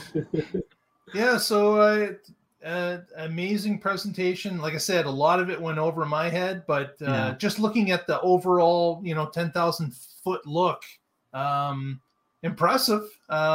I don't know, obviously the how many teraflops is better, and obviously more is better, but this custom built machine designed to help parse the video that's coming in from all these cars and to look through different scenarios to help the system learn faster is their ultimate goal. And that's anything that would speed it, of course, helps us get to full self-driving quicker. Yeah. Regarding whether the stock will be up or down tomorrow, my guess is down unless they only let the tech people do the reporting to the public. And by the tech people, I mean the people who can understand even a portion of this and then distill it. But I have a feeling they're just going to let the regular financial people, the regular people who think Tesla's a car company, the regular know nothings, and it's going to go down, and it might go down hard, but it'll come back. This is not stock advice. No, it's not stock advice. It was me just random on the internet, guessing what's going to happen based on past input. Don't take stock advice from a podcast. Any right? Podcast. Yeah, for sure. Yes. So my alerts are going crazy. Elon apparently is on Twitter now. He's liking a bunch of stuff. He's put out a couple tweets. So I will be digging into that after this. But wow, I've had like 20 notifications already. Blink, blink, blink. Well, all right. This has been fun. It has. 3 hours and 30 minutes. Yeah. We've been at this a of while. which an hour was waiting. Pretty much. All right, so let's do this. And well, actually, Mark's got some stuff to say before I do this. Well, if you like what you saw here tonight, please give us a thumbs up. Please subscribe if you haven't already. We do a weekly podcast every Wednesday, and we do special features as well. So thanks very much for joining us this evening, and we look forward to seeing you next time on The Tesla Life. And check out Patrick at carswithcores.net. Check out me at youtube.com/Casey Green. And we'll catch you real soon. Bye, everybody. Good night. Thank you, Lee Moon.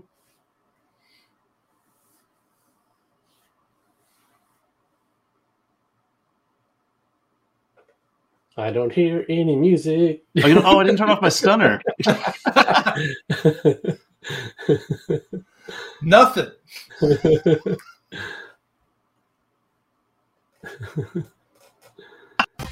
Oh, there it goes. There we go. There we got some. We got some. Yes. Bye, everybody. Stay positive. Test negative. And enjoy a future free from fossil fuels, baby! That's right. Yes.